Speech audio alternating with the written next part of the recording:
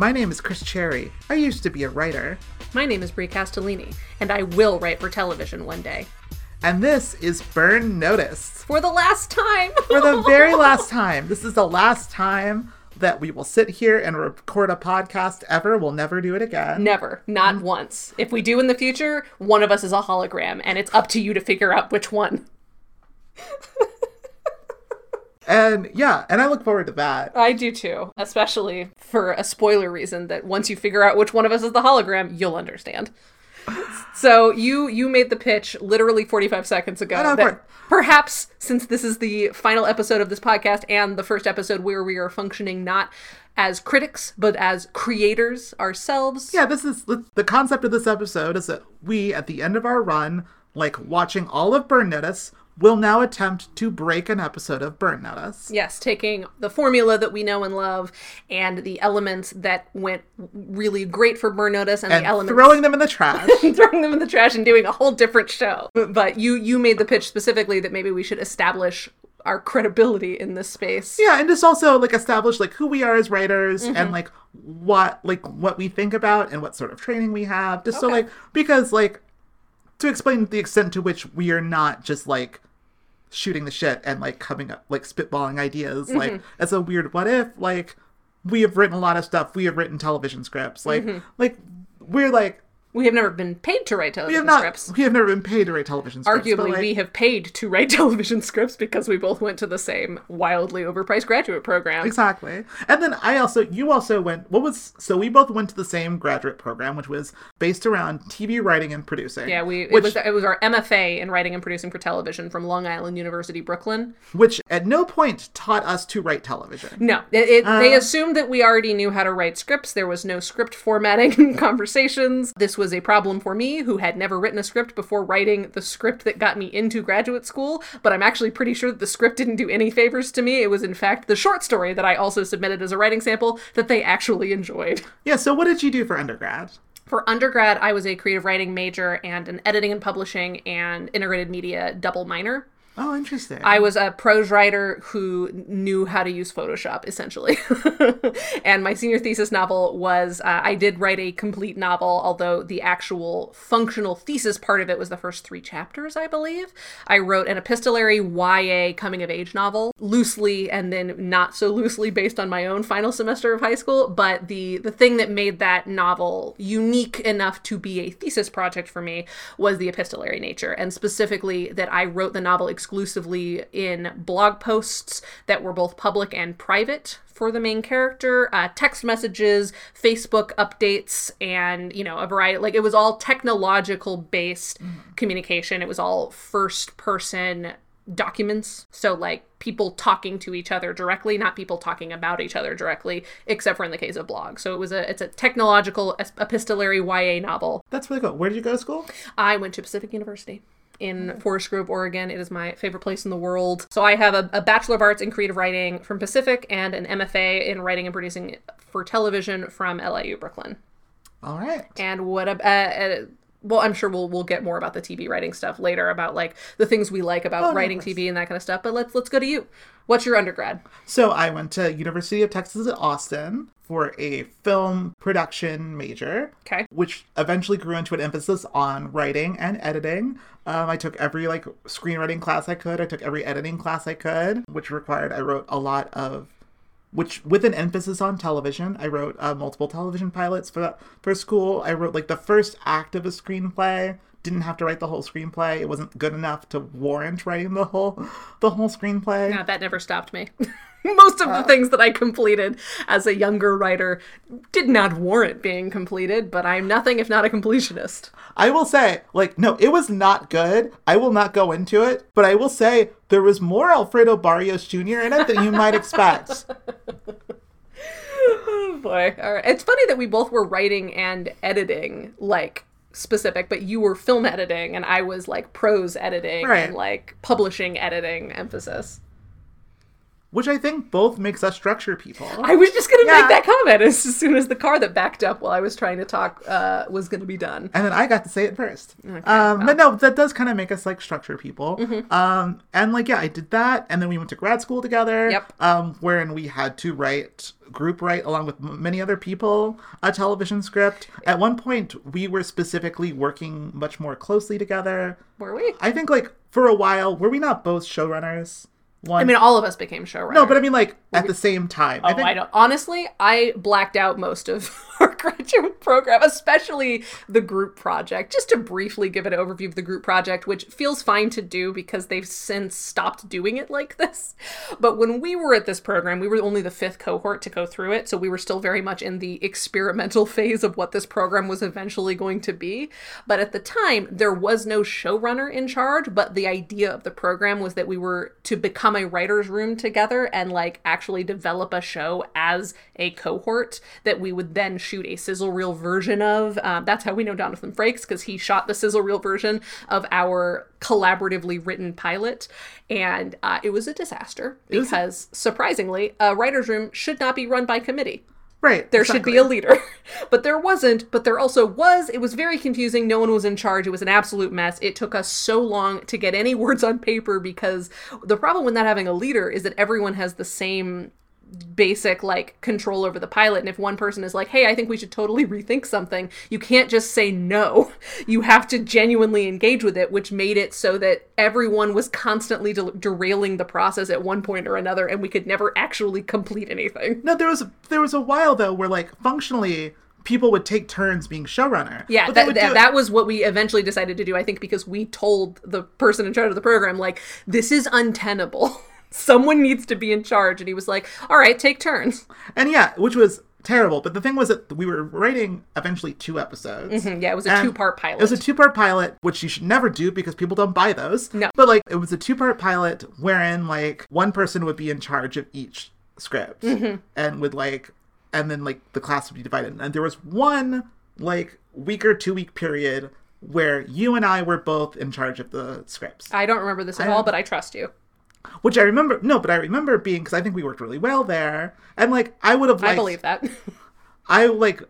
I think we probably created the best version of that show. Probably. I single-handedly invented a major character by accident. Do you remember that? Yeah, I 100% remember that. There was a week during this process where we were sent to individually write scenes, not necessarily for the pilot we were writing, but in the world of the pilot for some exercise, and then bring them to the table as just like... It was to kind of find the voice of the show, kind of. Or just like to figure out, like, to get us used to writing in this world and kind of figure out, like... It was a noir. It was a noir, like, and to figure out, like, to practice writing noir, to practice kind of writing the main character. Yeah, I don't remember the exact thing, but something like that. But anyways, exactly. in my script, I invented a sister for our main detective. And the whole point was that, like, the things that we wrote in these scripts would not be in the show. Yeah, they were not meant to be canonical. Like, we were given free reign. Like, the only thing that needed to be consistent was, like, the main character and the, like, setting. Exactly. And that was it.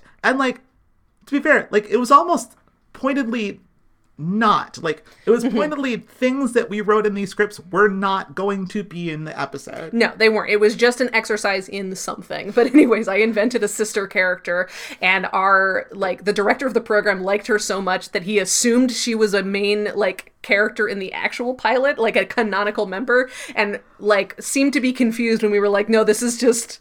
You know the assignment you gave us, right? That's not what this is. But he was so obsessed with her that she ended up being not only a major player in the pilot, but eventually we cast her for the sizzle reel. Yeah, she was in the show. And it was just because I added her to my scene because I thought it would be fun. So because she was a Brie Castellini character. And no one else can write Brie Castellini characters. Yeah, that's why they're called Brie Castellini characters. Exactly. And so it was a thing of like, suddenly everyone else had been saddled with a character that frankly only you could write. Yeah. And I would say you and Andrew could probably have written it yeah, too. Of course. Well, there's a reason that we all made things together, which I think was another thing I think we should establish, as we said before, after grad school, we went on to make a lot of art together. We all made web series. I made Relativity, you made Brains, and then eventually you and I made Sam and Pat Are Depressed. Yeah, so in addition to our short-term show-running stint at grad school, we also ended up essentially co-creating Sam and Pat Are Depressed together. I created it for you, and then we raised it together. We did. And we co-wrote season 2 to an extent, with me functioning primarily as showrunner, and then we broke season 3 together. Exactly. And made a lot of like creative decisions collaboratively, I would say. And like when you say broke, what do you mean? Well, for the audience. Well, for the purposes of the web series, because the web series individual episodes were never going to be longer than like 8 pages, we basically decided what the season would look like. We decided the sort of arc of the season, because Sam and Pat Are Depressed is kind of like a surrealist sketch comedy about mental health. Yeah. And it's just 2 roommates who are depressed making observational comedy to each other about therapy and mental health, with sort of surrealist elements that would make the shooting more interesting. Yeah. Because it was a show designed to be really cheap. And so as a result, like, we weren't doing anything particularly ambitious on like a script level. So we decided to make the world of the show a little bit surrealist to allow us to experiment even within the parameters of this is cheap and fast. Exactly. Because we're like a little bit crazy. I talked last week about... No, I talked last week when we were talking about like people who make art that we like, where it's like, I like people who are just like a little bit insane about certain things. Yeah, and we are definitely that. Yeah, like you kind of have to be. But anyways, for the purposes of breaking, the definition of breaking, we decided what the season arc was going to be. Like I said, we decided what we were building to, and like the emotional journey of both characters. Yeah. And then we decided the individual episode concepts. Because like Sam and Pat is very much a show about like the title of each episode tells you what the episode's going to be about, to a pretty significant extent. Yeah. And so it's like, you know, can you mansplain to a therapist? My therapist thinks I'm depressed. Like those are like, that's the way that we break Sam and Pat. And so we broke a season of Sam and Pat where we wrote the episode titles for every episode and kind of like conceptualized what each of those would look like. We almost, I think, completed our visual gags of the season, because like there's a visual gag that the character who's not the primary joke teller of the episode, that's a thing in each episode. So we figured out most of those, I would say. But yeah, we broke down what the season would look like on an episode to episode basis. So like breaking it down, like, which is the thing we're going to be doing today. I'm saying because like our audience might not be familiar with like storytelling terms. I figured. Yeah, so we're not going to be writing the script. We might. I might, just because I'm an asshole, and you might because you're an asshole. But the purposes of this like episode of our podcast is we will be coming up with the basic structure of the episode. We will the story beats, the things that like happen. Like we'll figure out what the A plot is, what the B plot is, what the C plot is. Like the structure of the thing, the outline of the thing. Yeah, we're essentially writing an outline together out loud. Exactly. There's a podcast called Story Break that I think does this just on a week-to-week basis, where either the audience recommends or somebody from the podcast comes in with like a concept and then they break it together in like the course of 2 hours. Yeah. So if you're looking for more stuff like this, that exists. And this is how the sausage is made. Exactly. Let's make some sausage. So I think we've probably hinted at this before, but the concept that we agreed on for the episode ahead of time, just to make this easier on ourselves, is essentially the episode that we frankly assumed would happen eventually within the confines of Burn Notice. To be fair, assumed in the sense that it's sort of inevitable that it would happen, not in the sense that we ever thought they would make this episode. I kind of, for a little while, before I knew what season 7 was going to be, I kind of thought that, like, there was a potential for this. But in any case, Chuck Finley is obviously a well-loved alias by our good friend Sam Axe, and the frequency with which he uses the Chuck Finley alias is frankly untenable, and is hinted at being untenable many times throughout the canon of Burn Notice. And so we thought it would be funny to write an episode where everything comes crashing down. We have colloquially decided to call it the fall of Chuck Finley, where essentially the mythos of Chuck Finley over the 7 seasons of Burn Notice that there were come crashing down on them, and they have to untangle sort of the mythos of Chuck Finley. Because a bunch of people assume that Chuck Finley is a person, and then but even though he's had wildly different jobs every time that he's been Chuck Finley, he's kind of Barbie that way. Exactly. And so we were like, well, it's not just that he uses Chuck Finley a lot, it's that he uses it a lot within Miami. Yeah. And there's no way that there aren't, if there's whisperings about Michael Weston as a person to the extent that people show up at his house to hire him for cases, there's no way that Chuck Finley and the sort of the fear of Chuck Finley as a name strikes in the heart of the villains wouldn't get out there. Exactly. So there's so that's what we're going to do. We're going to break an episode of television about this. An episode of Burn Notice based on scripts that I've looked at and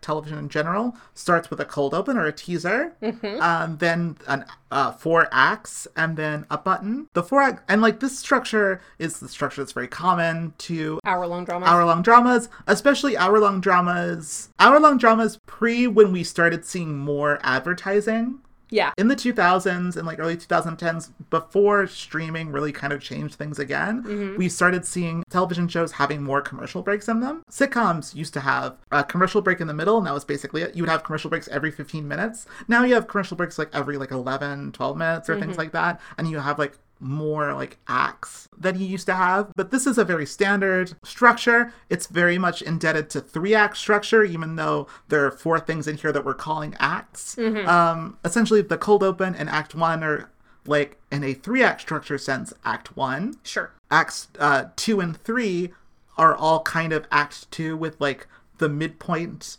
being splitting it into 2 separate acts, essentially. And then Act 4 and the button of functioning the 3rd act of a film. Yeah. And so we're going to do one. And my first question to you, and I think it is in order to break this episode, I think it is the first question that we have to answer, is, at the end of this episode, is he still using Chuck Finley, or is Chuck Finley done? I think that we actually need to answer a different question first, which was going to be my question. My question is, where canonically in the Burn Notice timeline does this episode land? Oh, no, of course. Because that does affect things. Well, these things are sort of related. Yeah, I guess they are, because technically he does use Chuck Finley once in season 7. But also that I think we can maybe do it sometime in season 6, because the reason I say that is that the season 7 Chuck Finley is a bounty hunter looking for Michael while they're in Cuba. And so the only person he's interfacing with is this Russian spy who has no reason to know who Chuck Finley is. I think so theoretically, if we let him keep the alias, it works there. And then I will say for season 6, the 4 times Chuck Finley is mentioned. The first time is he's a detective. He's Detective Finley in the 5th episode of season 6. Then he's a thief in season 7. I think he doesn't even have Finley. He's just Chuck, a thief. A lot of times, I didn't write all of these down, but a lot of times that Chuck Finley is mentioned, he's just Chuck.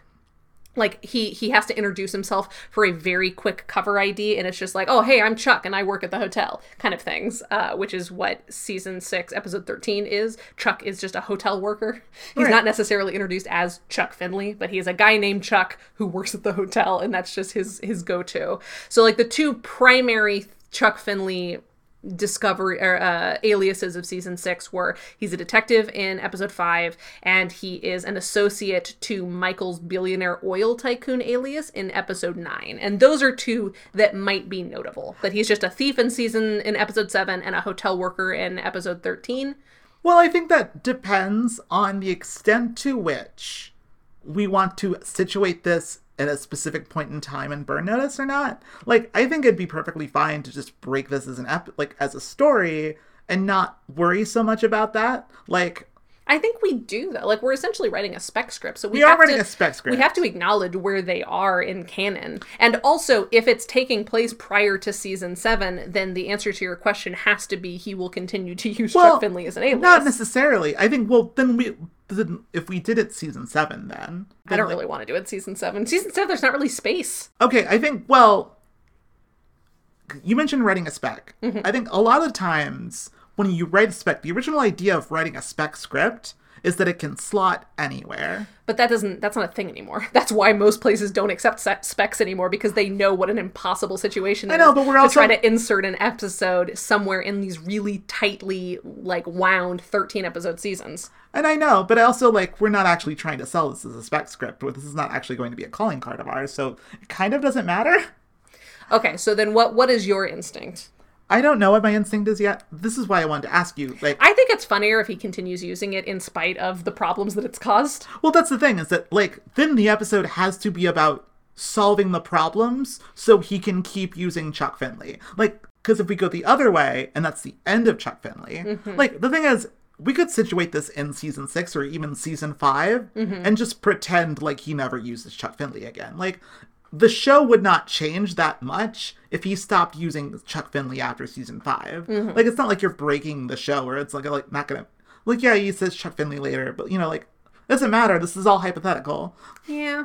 But I get it. I appreciate that as a concept, because I think that's how we originally thought of it when we came up with this as a joke idea. Years ago. Like, I think we've been talking about the idea of the fall of Chuck Finley for a while. And I do think that, like, as the show even says itself often, like, you've got to stop using this alias. It's too obvious. It's too attached to you. And I think we always imagined it as, like, this is the, you know, Chuck Finley's, like, big day out, like his final moment.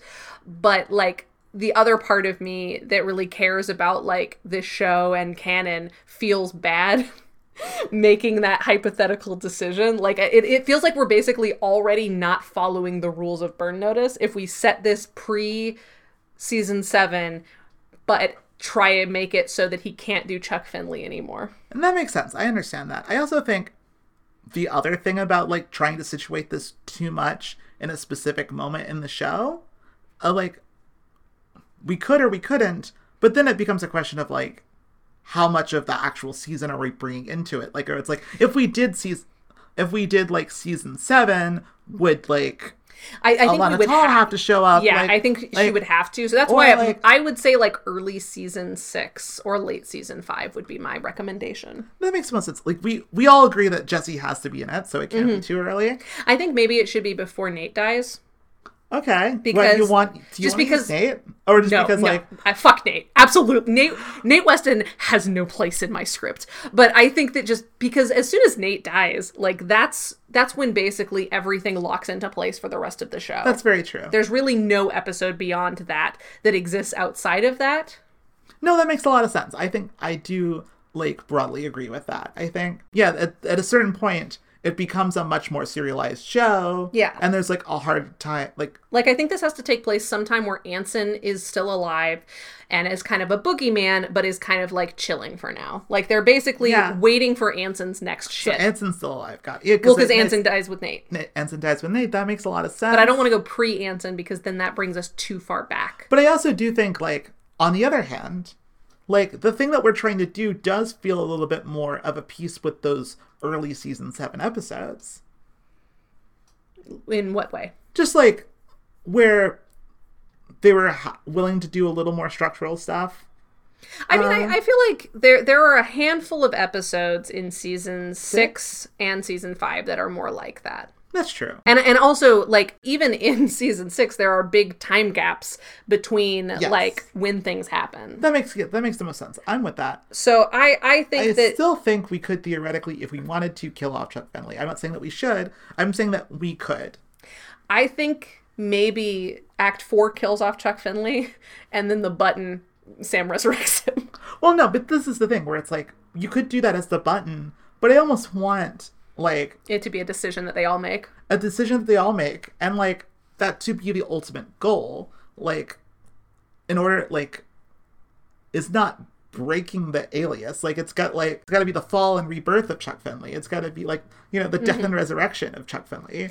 I mean, maybe we could set this in season 7 and just make it, like, because the season 7 timeline is not 100% clear either, and there's definitely downtime in between, like, when James has shit for them to do, and therefore that the CIA has shit for them to do. No, of course. I think it's... Like, they even do an episode where, like, they do, like, at least 2 or 3 episodes where they're kind of just waiting around for something to happen. Yeah, although the downside of that is that like Michael's undercover. And yeah, but if James and Alana Tall, whatever her actual name is, are like fucked off for a while, and because like there's a sequence where Burke is like, I'll call you soon, and Michael has time to help them out with something else. Like, isn't there a couple of days in between? Yeah. Forget Me Not. Episode 2, Michael returns to Miami, but like I think Burke might not be involved right now. Like sometime in between like episode 2 and 3 of season. No, Forget Me Not is the one where like he can't, like I said, like people can't see him. Mm-hmm. I think he goes back to the Dominican Republic because the next episode they go to the Dominican Republic, so he's still. But I feel like there's an implied time jump between like episode 3 and 4. He's in. We can't do it here, but what I'm saying is there's a moment in time where there is an assumed time jump where Burke is like, I'll call you in a couple of days. And they have exactly enough time to do something in that. So I feel like we can create that. If we wanted to do it then. Yeah, maybe between like Nature of the Beast and Bitter Pill. But I'm also into the idea of doing it like pre-Nate death with Anson sort of being around. Yeah, because we like Anson. Anson was one of our favorite villains. Exactly. He might be our favorite villain. Would you say that? Honestly, yeah. No, they're the best villain that they had. Mm-hmm. Yeah, I think so. He was the most compelling. There were the most stakes with him. Right. No, yeah. They did get good at villains toward the end. Okay, so then let's say, let's look at early season 6. I swear it'll be more episode breaking from here on out. No, of course. Oh, no. Early season of 6 is hard. Oh, no. We can't do season 6. It has to be end of season 5. Because season 6 starts with Fee in jail for most of it. And absolutely the fuck not. Oh, no, yeah. So it has to be pre-Fee goes to jail. It has to be in like an Anson downtime episode. Was Anson in season 5? Mm-hmm. Okay. Well, because Anson's the reason that Fee goes to jail. That's right. I remember now. This means also that Lawrence Stimule could be in it. That's true. Yeah, we love Lawrence Stimule. We do love Lawrence Stimule. Okay. You remember Madeline had a boyfriend that was working for Anson? Did she have a boyfriend that was working for Anson? Uh-huh. Yeah, she was dating another guy who lived in a retirement community, and they followed him, and then Anson blew him up. Oh, that's right. I remember. God, it feels like so long ago. What a dumb show. God, I love this show. Oh, God. No, but I think, yeah, like, that makes a certain amount of sense. Yeah, I think it could happen probably between like season 5, episode 15 and episode 16, because like Necessary Evil is like they're trying to figure out what Madeline's boyfriend's deal is, and then episode 16 is them helping Anson like transfer money while like Anson, like while half the group is doing stuff for Anson helps out Michael to help an old friend of Sam's. So like there's an implied sort of downtime in between these episodes. Right, yeah. Of like, you know, they're cooling off after their failure at turning Anson's double agent against him. Right. And the next phase of Anson's plan. Okay. Yeah, that makes sense. So then this is the final decision. If that's where we're placing this canonically, how do you feel about straying from future canon? Like, are we assuming that we're writing this while season 5 is happening and we don't know that Chuck Finley will come back? Or are we assuming with what we know?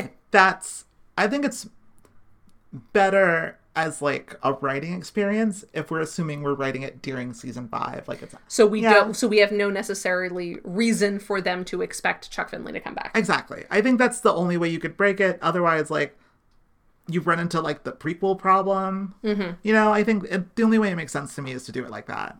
I think we probably, if we had more time and it mattered, we could figure out a way to like work it in. Yeah, but I think that's this. But I agree that I think it's a more fun story if he has to retire it.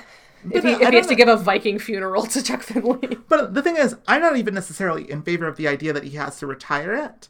I just like don't want to feel beholden to too much. Like making sure that everything lines up with the future, because like that's it's less about lining up for the future, because I'm not really concerned with like what's happening in season 5. We can make a random reference and it doesn't matter. Exactly. Like we can basically do a Brad Breaks where it's like Jason Bly's like, hey, I have B plot stuff, and Michael's like, no, Jason Bly, the A plot takes precedence this week. Exactly. You know, I figure we can do something like that. No, of course, yeah, I think so. That was kind of the thing where I was like, when in terms of that's the sort of thing that I don't want to worry too much. I don't want to worry too much about situating it in canon. Yeah, and I don't care about that so much, but I do think that it matters if he gets to keep using Chuck Finley. I think it does too. I think what is a better story? I mean, I think not using it anymore. I think we can, I guess it depends on what tone we want to strike. Like, if we want to do kind of a silly comedy thing, then he should keep using it, and we should contrive a way for him to keep using it while also acknowledging, like, but we got to be more careful. Here are the new rules. Well, no, this is the thing. It's like, yeah, do you want Sam to have a win or not? I do, because I want to write a more lighthearted episode. Where it's like, oh, look, the consequences of my own actions. And, like, the thing is, like, yeah, you can do But also, he's Sam Axe, and he refuses to not use... Like, there's the episode in late season 6 where he's like... They're like, Sam, you can't use Chuck Finley as your fake ID name. Like, the people know you too much. And he's like, no, that's my condition. I get to be Chuck Finley. Like, and I want to reward that stubbornness. Oh, no, of course. I do, too. I think, yeah, so... Like, the death and resurrection of Chuck Finley. Kind of. Like, yeah, sort of... Or... It's the thing where, like, it's almost like a farce where it's like... Yeah, and I like farce as a exactly. overview. No, I think, like, a farce, like, that kind of almost, like, he has to be at, like, 3 dates at the same time kind of thing. Yeah, exactly. Like, yeah, where it's like, it's not just that he has to be Chuck Finley. That's fun. That's a really fun idea, because then we get, like, a fun scene where maybe, like, Fee and either Madeline or Fee and Lawrence DeMille have to be, like, the women in the van as 3 versions of Chuck Finley, played by Michael, Sam, and Jesse, like, have to carry on conversations with 3 separate previous Chuck Finley people. And we have to track, like, which people have seen Bruce Campbell. Yes. Like, because some of them will have to have seen Bruce Campbell, and some of them will have to have not seen Bruce Campbell or not know what he looks like. But have heard of him. I've heard of him, and, like, or, like, yeah, just, like, heard from, like, a different person. I'm just saying, I think that would be a fun sequence. Oh, no, it would be a really fun sequence. Like, yeah, I think, like, yeah. Because, like, honestly, some of my favorite sequences in, like, comedies is where one person or a series of people are having roughly the same conversation over the course of a night, and it's, like,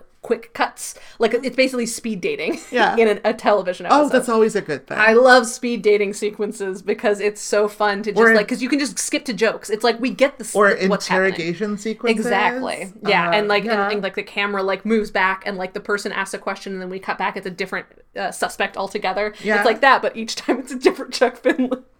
Or, like, the different thing about interrogations where it's, like, where you have our cast, and, like, you get to do a bunch of character jokes because, like, they, like, all each answer the same question in different ways. Mm-hmm. And you know what's actually really fun about this is that, like, it would be really fun to get each boy's take on Chuck Finley. Yes, exactly. And have, or it could be, here's my other pitch, is instead of Fee being a man in the van, Sam actually isn't allowed out. Like, this is what I was wondering. It was like, I think at some point in the, like, either he needs to not be able to do Chuck Finley in the first half and can in the second half, or he has to, like, not be able to do it, like, one or the other. Either, like... I think he shouldn't be able to do it at a certain point, and he should be resigned to being the man in the van and, like, feeding them Chuck Finley stuff as... And here's the other thing. I think it's funny if Fee has to be a version of Chuck Finley. Oh, no. Fee should definitely be a Chuck Finley. So instead of Fee being in the van, it's Sam in the van, and he's, like, weirdly, like, hey, you two, I'm going to turn on the channel so that you can hear what Fee's doing. She's the only one that gets Chuck Finley. That's really good. Okay, so yeah, I think, like, because I do think, because when it starts out, you do need, like, a substantial amount of Bruce Campbell being Chuck Finley. Mm-hmm. You know? Maybe that's, like, the cold open? No, that's what I'm saying. I think that's why I want to divide it in half. Like, that's why I was saying, like, I think half of it is Bruce doing Chuck, and then half of it is other people doing Chuck. I don't know if we have enough time for that. Here's my pitch. What if we kind of flip Burn Notice on its head, where the cold open is them finishing up a case with him acting as Chuck Finley, and then at the end of the cold open, somebody comes up to them to tell them that, like, they need to meet with Chuck Finley or something. So it's like we see them finishing a case, and then it introduces the fact that the actual case of the week is gonna be the fall of Chuck Finley. Where it's like we watch Sam and Michael and everyone, like, wrap up a case. Right. And then we can basically do, isn't it called, like, chuffa? Of, like, just sort of, like, nonsense at the beginning of a scene. I never heard the term, but that makes sense. I think that might be what it's called. But anyways, it's, like, basically that, you know what I'm talking about. Yeah. Like, the nonsense that starts a sketch. Yeah, exactly. We do that, but it's the end of a Burn Notice episode, and we basically write an episode that takes place immediately after one. And so, like, we have just established a new use of Chuck Finley, and that leads into, hey, I've heard of you before, or like, I've heard that name before. You should talk to X, or something like that. And then the rest of the episode is them like kind of tracking down like, uh-oh, has Chuck Finley been made? Right, exactly. Yeah, okay. Oh, that's interesting. Or maybe even early on in the episode, they are doing a thing for Anson. Okay. And Anson realizes that, like, for the thing that he needs, someone's heard of Chuck Finley or something. And then it's like, oh, we need to figure out who knows about Chuck Finley. And then so, like... So they're basically doing, like, background research and discovering that, a lot of people know about Chuck Finley. Yeah, that could work, although, like... I think it has to be somebody comes to them from the past. Someone comes to them for the past, I agree. So that's why I wrote out all instances of Chuck Finley over the course. I mean, it doesn't necessarily have to be one that we've seen in an episode before. I think that's more satisfying, though, right? Okay. Especially when there is so much canon of Chuck Finley. Like, one of our biggest problems with Burn Notice is that they didn't utilize their own deep canon. But it was also in service of inventing a new bullshit person. That's true, but then sometimes they would bring someone back and it would be so random. Yeah, but it's Chuck Finley. And again, it doesn't have to be... I'm not saying that, like, somebody from one of these episodes necessarily comes back. Okay, I see but what we you're should saying. be referencing an actual on-camera use of Chuck Finley. Oh, we definitely should. I agree with that, yes. So, like, one of the two instances of Big Chuck coming out. Big Chuck was a burglar in Fearless Leader, and Big Chuck was also a trucker in season 4. Actually, he's a trucker twice. He's a tow truck driver in season 5, episode 6, and he's just a trucker named Big Chuck in season 4, episode 9. So maybe that's something, like, because it's a double use of the same name, or of the Chuck Finley alias, both related to trucking. You know, maybe something from his detective days. I think I was telling you off mic that he's been a detective of some kind 4 times. He's been a detective, both crooked and not crooked, twice for the Miami-Dade Sheriff's Department. He was a deputy once for the Sheriff's Department, and then he was also a private investigator at some point. And he was either just Detective Finley, Deputy Finley, or Chuck Finley during all of these instances. So that's also something that we could pull together. Like, somebody needs to talk to Detective Finley, or like, who used to be Detective Finley. Like, nobody heard of you at the station, so I assume you had to have quit or been fired or something. Yeah, I do think I remember. Did we ever talk about the idea that, like, a bunch of bad guys have gotten together? I think so, yeah. Yeah, and they were all like, oh, the reason that we all got taken down was Chuck Finley. We have to take down Chuck Finley. Right. Yeah, exactly. It's like a lot of people are hunting Chuck Finley. Right. I also kind of like the idea that there's a lot of people who've heard of Chuck Finley that have not heard of Michael Weston. Mm-hmm. And it's like a sort of weird anti-universe where, like, Chuck Finley is the famous person that everyone's afraid of, mm-hmm. and, like, no one's heard of Michael Weston. What if somebody comes to Michael and is like, hey, I need your help, and he's like, yeah, sure, I'm Michael Weston, that's what I do, and they're like, oh, no, I just know that you know Chuck Finley. I need Chuck Finley. That could work. Or somebody goes to Madeline and is like, hey, I heard you know Chuck Finley. Can you... Or, like, somebody goes to Madeline and they're like, hey, I need your help. And she's like, oh, I'll connect you with my son. And they're like, oh, no. I'm sure your son is very nice or whatever, but I heard that you have another friend whose name is Chuck Finley. That's who I need. I like that. That's really good. Cold Open with Madeline is also fun. Cold Open with Madeline is also fun. Yeah, I like that. Okay. I'm going to write this down. Okay, yeah, that's... So we've decided that at some point in the cold open, Madeline will be approached for help. She thinks they want Michael. They actually want Chuck. So this person has heard of Chuck Finley. Yes. But also our bad guys need to have heard of Chuck Finley. Mm-hmm. Well, I think that maybe Chuck Finley should have, like, invoked the name, and maybe, or something like that. Like, who invoked the name? So maybe the bad guy, like, the reason that the person wants Chuck Finley's help. Yeah, that's what I was thinking. Like, something like that. Where and it's so they, like, asked around and heard that Chuck Finley knew Madeline or something. Like, that's fairly reasonable. Madeline's been involved in enough stuff that it's fair that maybe they have associated her. Because, like, she and Sam have run game together before. No, exactly. And that's, like, really great. Because you can have a lot of fun with the cold open, like you're saying, with, like, playing the game of, like... Chuck Finley? No. Oh, yeah. We think it's Michael for most of the cold open. Yeah, like, and then at the end it's like, no, I need the man who's like, blah, blah, blah. I need Chuck Finley. Exactly. It's Burn Notice. Exactly.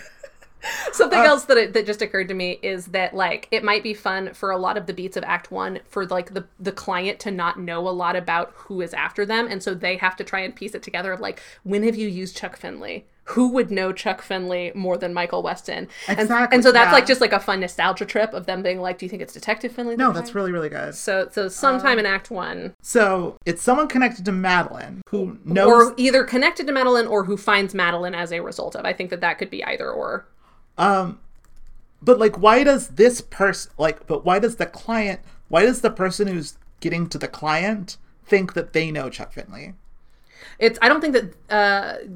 think that the client knows Chuck Finley or think that Madeline knows Chuck Finley? Because I think we can go two ways. I think that it can either be that the name Chuck Finley is invoked in relation to... Again, because like the whole point is that like the bad guys, like you're saying, they're trying to figure out which bad guy it is.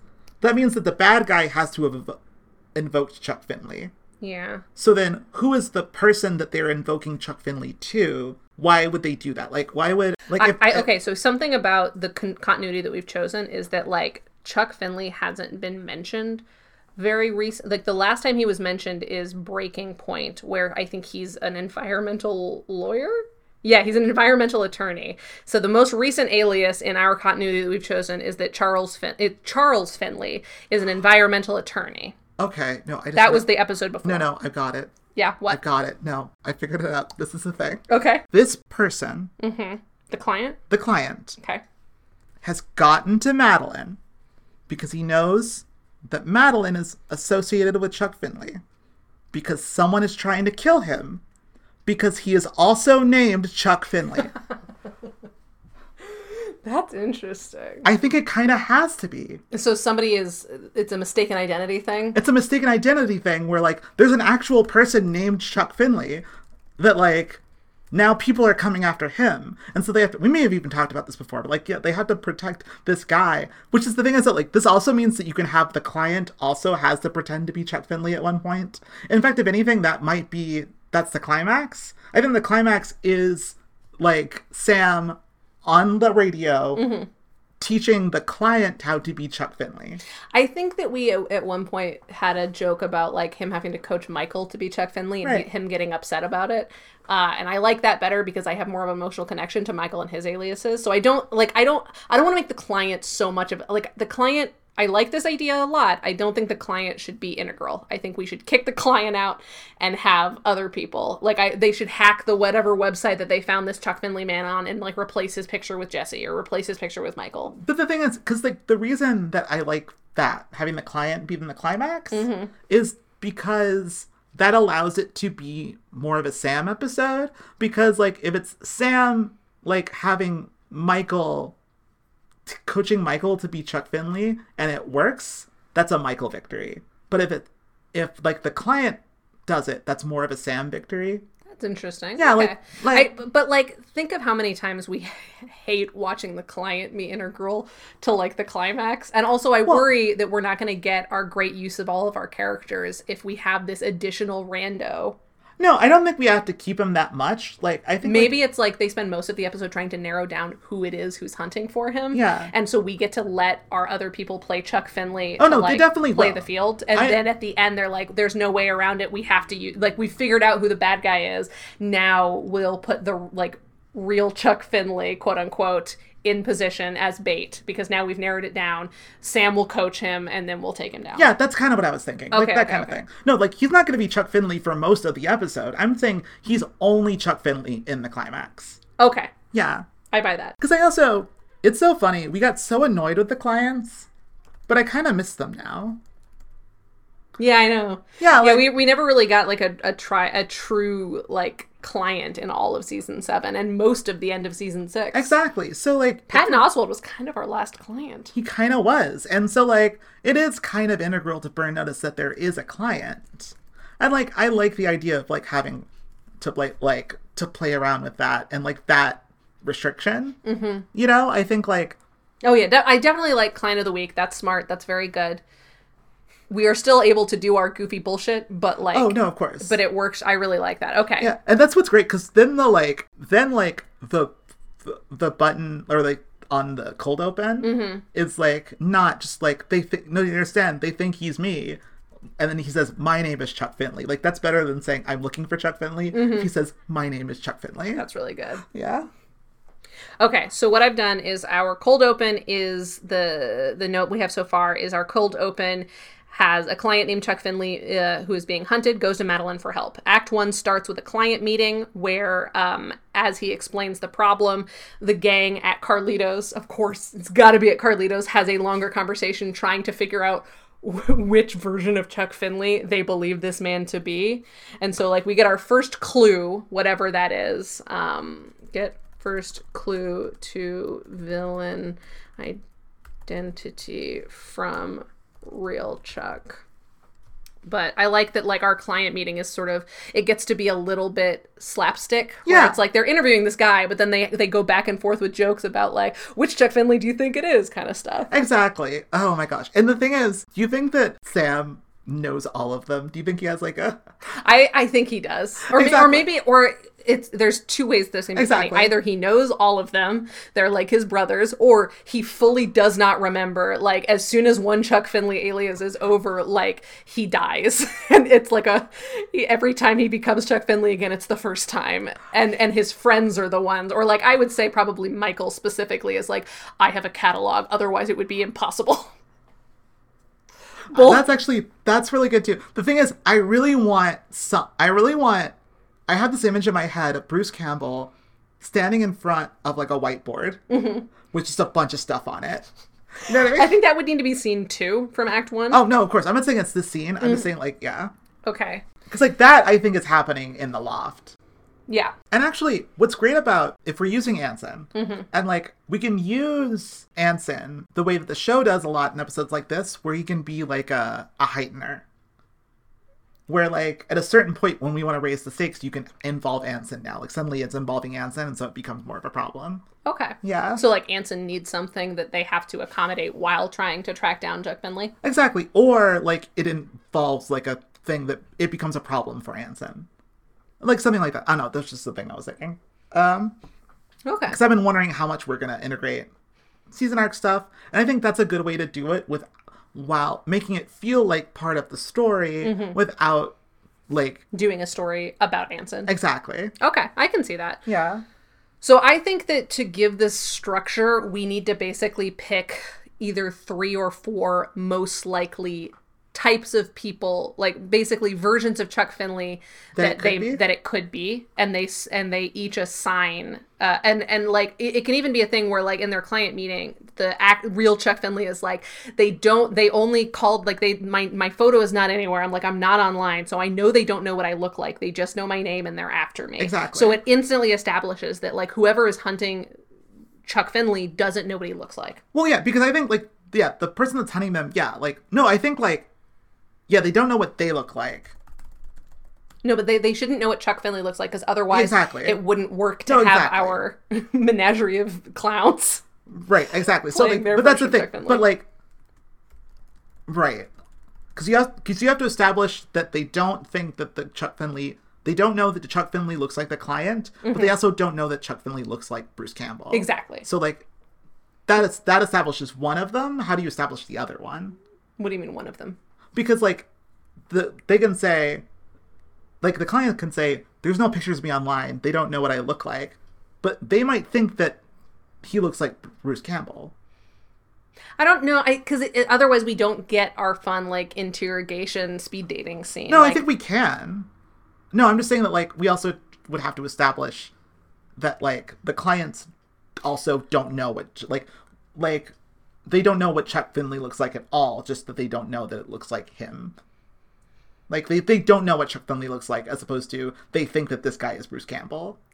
Yeah, I think it has to be a thing where, which, like, that's the thing. The hitman that's coming after him just knows the name Chuck Finley. That's a line of dialogue, but it's just like, yeah. Yeah, but I'm just saying it's an important thing to establish early on. I agree. So that we can put our various versions. Oh, totally. Yeah, I like the idea. I like the idea of them going through the very same list that you have right now of all the Chuck Finleys. Yeah. And then, like, yeah, like... And so, yeah, then our guys need to pick 4 of, like... Because I think like, what the... clusters. Like you said, there's multiple truckers. Yeah. Like, looking for clusters. Maybe that's what the board is. Okay. Like, because all the different Chuck Finleys are on the board. And I think Michael... Here's the thing. I think Michael has the list. I think you're right. But I think Sam looks at it all and immediately develops a theory of it. Well, it's like, well, yeah, this this is Truck Chuck, and this is like, you know. Yeah, this is Big Chuck. Yeah, exactly. Big Chuck, the trucker thief. Because, yeah, I think something that might work for this is that basically, so they know someone is trying to kill Chuck Finley for foiling a plan. Right. But they don't know any of the details beyond, I'm being hunted. Chuck Finley is being hunted. That's all they know. Yes. So they break it down into, like, these are the 4 most likely kinds of criminals after you based on the, you know, the clusters of things. And so each of our gang has to play a different version of Chuck. So, like, Michael is Trucker Chuck, and he has to investigate, like, you know, the most likely purveyors of truck crimes. And Sam has to audition all of them. Yeah, and I think there has to be some reason why Sam is not allowed to play it. I think maybe it's, like, to not show our hand. Because, like, we don't necessarily know if they know what Chuck Finley looks like. So, like, Sam, you can't be out in the field for this one. Like, that's too much possible exposure. You think? I don't know, because I think, like, there has to be at least one scene of him playing Chuck Finley, I think. I think so too. Pitch for later in the episode. Like, could it be a thing where the reason that he's allowed to keep using the Chuck Finley alias is because they essentially establish, I think we've talked about this before, where Chuck Finley, they pretend is basically a 00. So it's like James Bond is just the name that they give the 007 agent, but technically James Bond is not a single person. Yeah. And, like, that they establish essentially that, like, the reason that Chuck Finley is, like, this boogeyman of Miami is because Chuck Finley is all of us. And so it's like that scene in Spider-Man with, like, I'm Spider-Man, but it's Chuck Finley. And that's how they managed to, like, get out of it, is that, like, if anyone could be Chuck Finley, there's no one to kill. Okay, maybe that's it. Maybe, like, oh, gosh. Because then that's also fun, and it gives Fiona the ability to be like, I'm Chuck Finley. No, I think she should have a scene of Chuck Finley. I think, like, 100%. No, I think, like, yeah. But I think you're right. Maybe I do like giving Sam a win by successfully coaching a Chuck Finley. Mm-hmm. But it also could be fun if, like, if that's the climax, where it's like a Spartacus climax. Yeah, exactly. I'm going to keep both of those in our pocket right now and see what we end up writing towards. Mm-hmm. Okay. Because I do actually think, like, part of the reason that, like... So I think we should, like, break down from a high level what each act is accomplishing. Exactly. That we can get bogged down in the details later. No, of course. Yeah, I think, you're right. I think... So what is Act 1? You're the one that knows screenplay structure better than me. Honestly, the way you explained 6-act structure for television is better than anyone has ever been able to explain it to me, and fundamentally changes the way that I approach writing television. So funny. As a person who knows things. Okay, so... What is the purpose of Act 1? Well, the thing is, okay, that is the one thing about television that is different from film. Right, but you have a functional understanding. No, of course. So, but I will say, like... What do we need to accomplish in Act 1? Act 1 here is a little bit Act 2. It's a little bit, like, because, like, we don't have to establish quite so much. Because a lot of Act 1 is, like, world before an inciting incident. Mm-hmm. But I think, like, in this case, I think... You're right. I think, like, Act 1 is going to be a lot of fact-finding. Mm-hmm. But, like, kind of, like... So, Act 1 is, like, trying to figure out, like... How to approach this. Like, trying to figure out which Chuck Finley it is, and figure out the kinds of Chuck Finley. I think, like... So, like... We're talking about Chuck Finley like he's Loki, which I think is so funny. Yeah, no, exactly. So I think that's about, like, Act 1 is a little bit about figuring out a theory of Chuck Finley. Act 2 has to be about them putting it into practice. That, like, Act 2 has to be a little bit more about sending Chuck Finleys into the world. You know? Yeah. I love the way that we're talking about this. No, of course, like, we send the Chuck Finleys out into the world. And that Is Sam allowed to be a Chuck Finley at this phase? Yeah, I think so. I think, like, one of Sam's can be a Chuck... No, I think that is the thing. Because, like, I remember saying, like, I think he can be Chuck Finley at one point and then he needs to stop. And I think that is what the midpoint twist is, that, like, Sam's Chuck Finley gets taken off the board. Mm-hmm. Is midpoint at the end of Act 3 or at the end of Act 2? At the end of Act 2, I think, is what I'm saying right now. Question, so, like, is it funny if Sam's Chuck Finley gets taken off the board because, in fact, whoever they are dealing with knows that he's not Chuck Finley? Like, he is outed for a totally different alias? Yeah. Is that funny? No, that could work. I'm trying to think, like, because it's also got to feel like an escalation. Right. It's got to feel like something going wrong. I wonder if the reason that Sam's Chuck Finley gets taken off the board has to do with Anson. Oh, actually, no, it could be, but here's what I think. Okay. Actually, I think Act 2 is going to should be the one guy has to go on 3 dates act. Okay. Where it's just Sam doing all the Chuck Finleys. So the dates act, the speed dating is just Sam? Kind of. Or I think you can do like a couple. Here's what I think. I think like, I don't know, because I think like they need to be working a couple of things. Because I feel like it makes the most sense to me that Act 2 is Sam doing a bunch of Chucks, and then Act 3 is other people doing Chucks. Does that make sense? That's the harder thing. Like, so like things have to get harder. So it's easier, like it's hard for Sam to play multiple Chucks, but it's harder for other people to play Chucks. So like that feels like a greater escalation of difficulty. Does that make sense? Yes. And I think also Act 2 needs to establish Anson B-plot complication. Whatever that is has to be introduced at some point in Act 2. Maybe it's the reason that Sam gets taken off the board, maybe not. Yeah.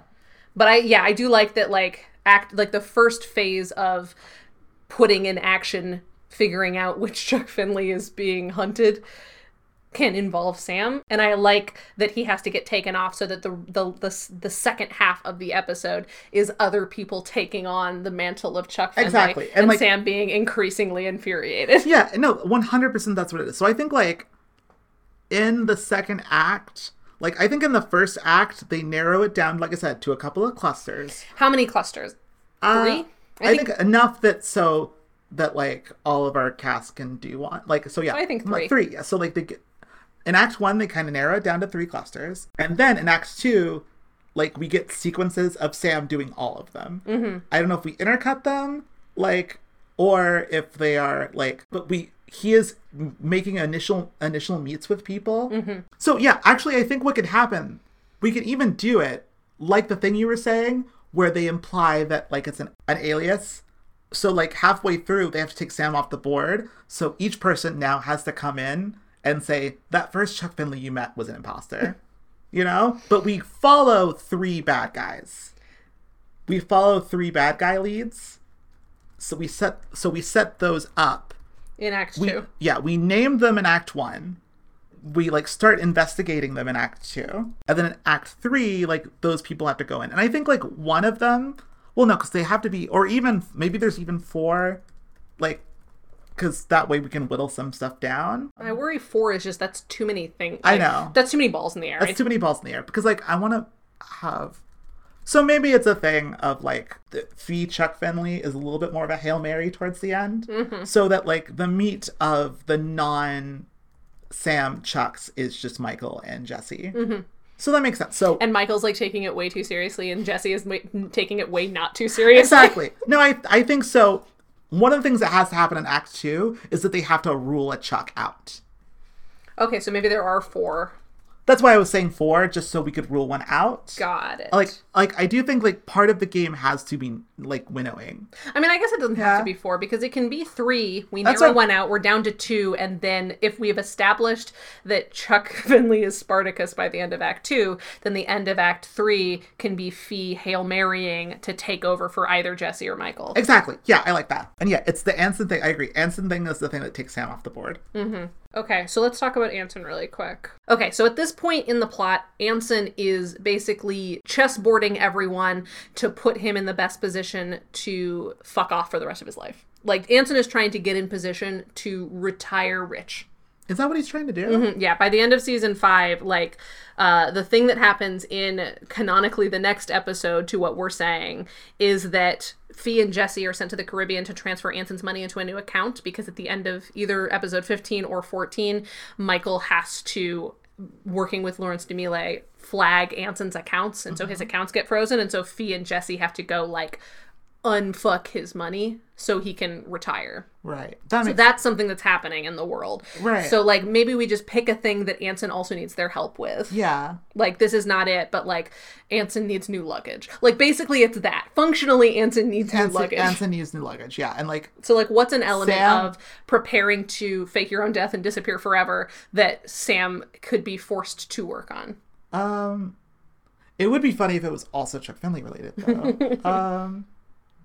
I think that might be too much. But that might be too much. Yeah, no, I think like... It also doesn't necessarily have to be that like Sam, whatever, like maybe Sam can fuck something up getting defensive. And so when they realize that Anson is going to complicate things, they're like, Sam, we got to pull you out of the Chuck Finley thing for a little bit. You have to go work on the Anson thing. But the thing is that we still want to have him involved coaching the Chuck Finleys, though. Ooh, that's true. Maybe what it is it's something to do with Sam's buddies, where like whatever Anson needs relies on Sam's buddy network, and so Sam is basically pulled in two directions. Like, he either stays the course as Chuck Finley, or he has to protect his Sam Axe name. That's true. Yeah, And that gives us a lot of options, because all of his buddies are like high up in the Navy, in the government, and...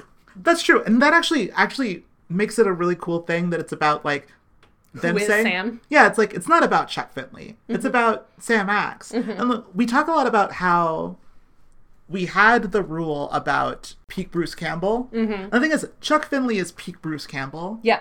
But eventually the character kind of stops being peak Bruce Campbell. Mm-hmm. I literally last night, I was talking to like Chris and Andrew about Evil Dead, and then I was like, oh right, it's the same person. Even though it's like obvious, like, you know, I've been so much in the world of Burn Notice for so long that I was like, oh right, his brand is this other thing. So like, it could be that part of the point of the episode is establishing Sam Axe as like as big a deal as Chuck Finley, with Chuck Finley almost standing in for the Bruce Campbell thing, mm-hmm. you know? Which I think could be fun, because I think you could also, like, really play up the, like, kind of Elvis-y give me some sugar bits of Chuck Finley that's, like, kind of core to the thing that, like, Bruce Campbell does in other instances. Yeah, I think Jesse should absolutely do some kind of Elvis voice. 100%. Like, Jesse's version of Chuck Finley is Elvis. Yeah. Well, no, this is my thing, though. Yes. But also, is Michael's version of Chuck Finley Elvis? Because I'd rather see Jeffrey Donovan do Elvis. I mean, yes. I guess it just comes down to, like, what in the characterization of each gang's version of Chuck Finley does it say about them? Right. But I also think, like, I don't know, but it's also... I do think that the benefit of this being Chuck Finley is that Chuck Finley is sort of always a little bit flamboyant. Yeah, no, I think that's the thing, right? Where, like, Michael has to learn to be a little bit more flamboyant. Like, Jesse doesn't need to learn to be flamboyant, mm-hmm. so he doesn't need to do Elvis. Yeah, but I just want to see Kobe. I want to give Kobe Bell some good comic moments. I know, we'll give Kobe Bell some good comic moments, but I think, like, that shouldn't be the game with, like, Kobe Bell. Okay. It's, like, him trying to do... I think Kobe Bell's Chuck Finley is really different. I think that's part of Sam's problem. Maybe Kobe Bell's version of Chuck Finley is Batman. Yeah. Yeah, exactly. I think that's what it is. But, you know, I think that could be Jesse's thing, is that, like, Jesse wants to do different stuff with it. Jesse wants to make Chuck Finley his own. No, like, yeah, that's my thing. Jesse is, like, because Jesse is already a guy... He sure is. Jesse's already a guy who likes to do flamboyant characters, so it would make no sense for him to, like, do another person's flamboyant character. Mm-hmm. He wants to invent his own version of Chuck Finley. Mm-hmm. Whereas, like, Michael is super serious about it. And he's and like really trying to like method act Bruce Campbell. Yes. That's what I'm saying. Yeah. And this allows Fee and Sam to be in the van together. Right. Do we want to involve Madeline in the case of the week? I don't know. Like, we like doing that. Mm-hmm. But I don't know. We can also go back to classic Burn Notice, where Madeline's major role in the plot is to just, like, be present for client check-ins. Yeah, I think that's the thing, where, like... Especially if the person has come to Madeline. Yeah, I think that is probably Madeline's. Okay. Yeah. And as long as we just make sure that those scenes are fun in their own right and are not just exposition dumps... Exactly. Then, you know, maybe she's not involved in the case of the week. Maybe we won't give them that. But at least she'll have a good time. Right. No, totally. I think so. Because, like, we're trying to build a great episode of Burn Notice, right? So we're giving Michael an alias, and we're letting Sam be peak Bruce Campbell. Uh-huh. So I think we're winning on that. Fiona should get to blow something up at some point, though. Fiona will definitely get to blow something up. Here's my thing. Mm-hmm. I think Madeline's scenes need to be about how much she loves Sam. I love that. Yeah, like, no. And I think those scenes can be about, like, her... And, like, her kind of talking about Sam with this guy, the client, with mm-hmm. Chuck Finley, with the actual Chuck Finley. I love that. Yeah. And, like, that's kind of the thing, right? Because, like I was saying, right, about how the difference between Chuck Finley and Sam Axe, mm-hmm. I think she could actually carry a lot of that. And, like, this is also things that she can have scenes with, like, Bruce Campbell, too, where it's about how Madeline doesn't like Chuck Finley. Madeline loves Sam Axe. You know? And I think, like, if the episode is, like, about Chuck Finley, but it's also about Sam Axe, then that's the thing. Like, that's the kind of the core of it. Like, Sam loves being Chuck Finley, but it's also, he doesn't need to be like, you know? It's like, you don't have to be Chuck Finley. I don't love Chuck Finley. Like, my best friend is Sam Axe. We cook together. Like, you know? Okay, so I think that the first client check-in with Madeline should be the very beginning of Act 3, because I think Act 2 is just going to be a lot of chaos, and I don't think we're going to have time. Right. I think that the first check-in should be after Sam gets taken off the case. I mean, like, I think you can do a quick check-in just because, like, if there's going to be a lot of chaos, you need a down moment. Okay. No, I think there should be, like, one. And there should be, like, a check-in and act. An act, like, 3-act structure-wise? No, 4-act structure-wise. I think, like, I want to see maybe, like, one check-in. Maybe we could get away with not having one. I think if you don't have a check-in, it's either not in Act 3 or Act 4.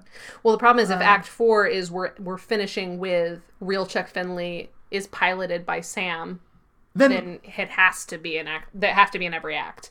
Because basically, Act 2 is too chaotic for a genuine emotional beat. Well, I don't think like we have to do a genuine emotional beat in every act. I'm saying like we should at least be checking in with them once an act. Right, but what I'm saying is that the meaty one has to be the midpoint, has to be Act 3. Yeah, no, I agree. Because there's too much going on in Act 2, and Act 4 we need to wrap it up. No, of course, yeah, 100% Act 3. That's when you would do them. Right. So, but so I guess we're just deciding, like, do we need an Act 2 check-in, or can the scene with the client in Act 1, where they're starting out, they're like, which Chuck is it? I think you need to, like... Does he need to be in Act 2? I think in Act 2, you need to set up the conversation that is going to be meaningful in Act 3.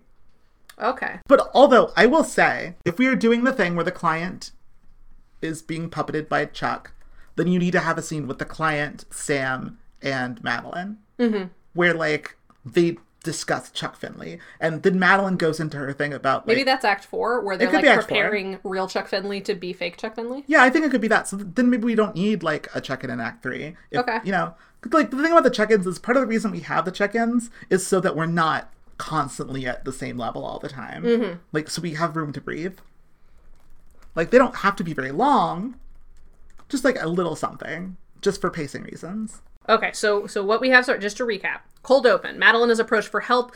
We are led to believe that this person needs Michael's help because someone's trying to kill them, but the button of this scene is they actually need Chuck Finley. Act 1 is our fact-finding mythos building, which is 2 primary sequences. The first is a client meeting at Carlito's, where there's just a series of jokes bandied about which Chuck Finley could it be, with some kind of clue, and then a sequence where they're in the loft breaking Chuck Finley's mythos into clusters to make the investigation more manageable. And, like, also... in one of, I think really in the second one, in the loft one, is also when we are establishing our bad guys. We need to be establishing in that scene, not just the Chuck Finley clusters, but like... who's the bad guy per cluster? Who's the bad guy per cluster? Like, we need to like have that very clear in that moment. You can have it on the board. I love whiteboards. I love like having... murder boards? I love murder boards are great, but like even more than murder boards, I love whiteboards where like characters are brainstorming and you have a bunch of stuff on it because you could put so many jokes in there. Like, I love shit like that. We should watch Numbers. I mean, I'm not gonna watch Numbers. Okay, so that's Act 1, is fact-finding, mythos building, defining our sort of clusters. Act 2 is we put our Chuck Finley variants into practice with Sam. Sam plays all Chuck Finleys as they investigate the 3 structures. We get a speed dating scene with Sam. By the end of the act, Chuck Finley will be Spartacus, and Sam has to be taken off the case because of something Anson needs. I don't know if Chuck Finley needs to be Spartacus yet. Okay. I think he just has to be like... Well, he has to be, because if he is establishing himself as Chuck Finley in each of these clusters and we narrow down to 2... I think you could do it in a way... I don't think he has to be Spartacus. I don't think he has... When I say he doesn't have to be Spartacus, he doesn't have to be James Bond, like, they can say that this guy is not Chuck Finley, but there can still be assumed to be a real Chuck Finley. I don't think we could... really get to the concept of like Chuck Finley as an idea until the fourth act. That's fair. The problem is like, how do we take Sam? Oh, we can't. How do we replace Sam with the other characters? If he's the one out there being like, I'm Chuck Finley, do you have a problem with me? Yeah, I think like... Because like, how can Fee step in for him if he's not Spartacus? I mean, he can. I think like Fee might not, like Fee being Chuck Finley is like a late in the game thing. And that's fine. But like, how do Michael and Jesse get to be Chuck Finley? I think at least one of them, like they're saying that guy was lying. Okay. I don't know about both of them, but I think like one of them is like at least one of them is like, I am the real Chuck Finley. Like that guy is my guy that I send out to pretend to be Chuck Finley. Mm-hmm. Like that is kind of like, they kind of built that into like, it's not so much that like there's no like, that's a direct prior. Well, so is it like a, I don't want to use this phrase, but is it like a human centipede where Sam is Chuck Finley first and then we get Michael popping in and saying, no, Sam's a liar. And then we narrow down the cluster to get to the third cluster. And then Jesse hops in and is like, no, both of those guys were lying. I'm the real Chuck Finley. I think that could work. Yeah. I think something like that, it has to be that kind of thing. Also, I was going to say for Act 2, I think we have our 3 clusters, right? Mm-hmm. I think the first sequence of that needs to be just one. Because I don't know if it's exactly speed dating. I think, like, you need to have a sequence where he goes and he does Chuck Finley. And I think it's classic Chuck Finley. And they rule those people out. Mm-hmm. Then you need another sequence. And then they, like, you have the idea where they set up 3 meetings. Mm-hmm. And then they have to, one of the meetings has to get moved so you can do 2 dates at the same time. Okay. I think, like, you need to, like, have that so that you have one sequence of classic Chuck Finley, one sequence of him trying to do 2 different Chuck Finleys at roughly the same time. You know what I mean? Does that make sense? Not 100%, but like, I think we'll get there. Like, yeah, so, like, because the thing about speed dating, that requires, like, 10 different bad guys, you know? Whereas, like, if not necessarily. Well, not, like, 10, but I think, like, if you narrow it, I think, like, you can have, because you don't want it to be too montagey. Mm-hmm. You want it to have like sequences. And so I think you have like one sequence that's like a classic Chuck Finley sequence. Where we actually get like a full scene of him just being Chuck. Exactly. And then you have a sequence that is... I think Michael should be his assistant in that sequence because then when Michael takes over the case, I think Michael should be his second in command for all of these. And then when they have to take Sam off the case, Michael then has to be like, I've actually been Chuck Finley the whole time. Exactly. And then, no, the great thing about that is that, yeah, you can do the thing that you were saying where like Chuck, like then Jesse does it. And then like Jesse does it. And then that becomes part of the mythos. So, like, you can do the joke at the end of, like, no, there is no Chuck Finley. Don't you understand? It's, like, it's turtles all the way down. like that's the ultimate joke of it, is that it's turtles all the way down. Mm-hmm. But, like, so for the bad guy is experiencing this as this ridiculous thing where they keep being more and more. Mm-hmm. And then, like, the bad guy doesn't know what to do. Like, so part of the ending, this is, like, the ending with the client can be saying that I'm the real Chuck Finley, or he can be saying, I'm not the real Chuck Finley. There is no real Chuck Finley. Like, like that can be the thing. But what's also really good about doing, like you were saying, like sequentially, means that like each subsequent, like Jesse is not just, or Michael, however you want order you want to do it, is not just reacting to Sam, but is also reacting to the previous iteration that the other person did. Yep. And having to escalate it. Or like go like, well, you did it wrong. Like, so it's not just like there's a debate amongst the two of them about how to do it. It's not just a not just a debate with Sam, but a debate between Michael and Jesse. Okay, so here's what we're doing. All of Act 2 is Chuck Finley Sam acts as Chuck Finley with Michael as his number 2, with Fee and like Jesse kind of playing backup. Here's my question. Do we want Michael to be his number 2, or do we want Jesse to be his number 2? What order do you want to do fake Chuck Finleys? I think we need to do Michael second. Okay. Just because, like, he would inherently be, like, the person they put in. Unless Michael is like, drawn out by, like, is about to be that, and then has to swap in for Jesse at the last minute. Michael has to peep out for Anson shit, and then he needs to swap out with Sam, and then Michael comes back and is Jesse's number 2. Yeah. And then he becomes, so it goes Sam, almost Michael, but then Jesse. Then Jesse takes over, and Michael is his second fiddle. And then Michael, quick, like, basically joke scene with Fee being the Sam Axe. And then we end with the actual Chuck Finley. Exactly. Of Chuck Finley. No, I like that. Okay. So Act 2 is Sam as Chuck with Jesse playing second fiddle, while Michael deals with the Anson B plot. And at the end of the Anson B plot, though, it becomes clear that he needs actual Sam Axe for Anson's B plot, and they have to swap out. Uh-huh. Yeah, I like that. So then at that point... Because that does solve the problem. Mm-hmm. Yeah. The other thing that you said that at the end of at some point in Act 2, we need to establish the Madeline conversation in Act 4 with the client. So we have a client meeting at some point in all of this. Act 3, no client meetings because it's just shenanigans. Exactly. Where Sam is running game for Anson and occasionally having to call in with his understudies, which is as I put it.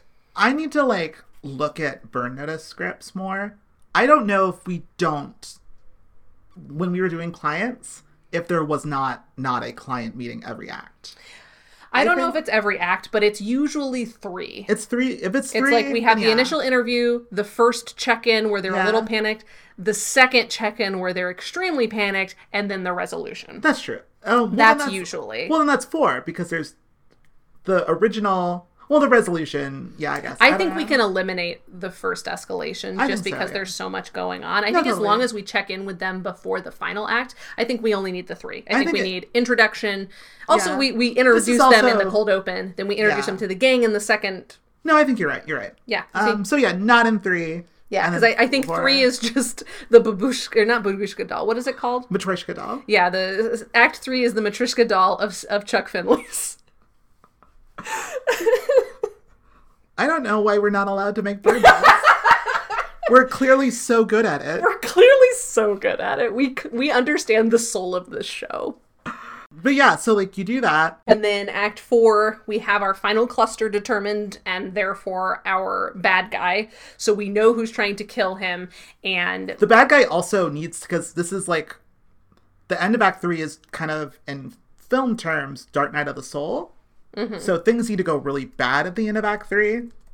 I think it should be that, like, their Hail Mary with Fee goes poorly because it turns out that the villain does know what real Chuck Finley looks like. Yeah, no, it, like, definitely, like, yeah, like, that is the thing. Like, Fee should almost die, but should get out of the situation with an explosion. So her version of Sam Axe is like a pyrotechnic crazy person. Yeah, no, I agree. Like, that was my thing. Her version of Chuck Finley is just Fiona in her most, like, uncut, undistilled version. 100%. Like yeah. it's IDA. She's the only person who is being herself. Fee is IRA Fee Chuck Finley. Yeah. No, that's, like, fun, and then that goes bad.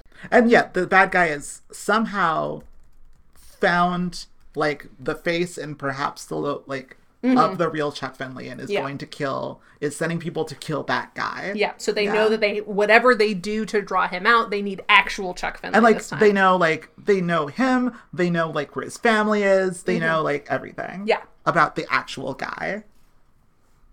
So we're down to the wire. And then, so the final act is as they're preparing Sam, as they're preparing real Chuck, Sam has a conversation with Madeline before everyone else gets there. No, I think it can even be, I think the way it works is that, like, the client has been with Madeline this whole time. Mm-hmm. So, like, Madeline is there for, like, Sam coaching the client. Mm-hmm.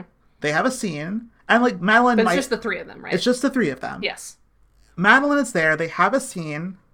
Maybe Madeline has some, like, input. I think that... But I think, like, and then the client leaves, and then Madeline and Sam have a moment alone. Like, after... So the first half of their, like, big moment is the 3 of them together, is the client. So you have a scene that is one half... The first half is client being coached. Mm-hmm. And the second half is Madeline talking to Sam about how she doesn't like Chuck Finley, she likes Sam Axe. And like, she's like, I haven't been telling him Chuck Finley stories, I've been telling him Sam Axe stories about like you being a good Boy Scout, about how you caring about people. That's the person that I love.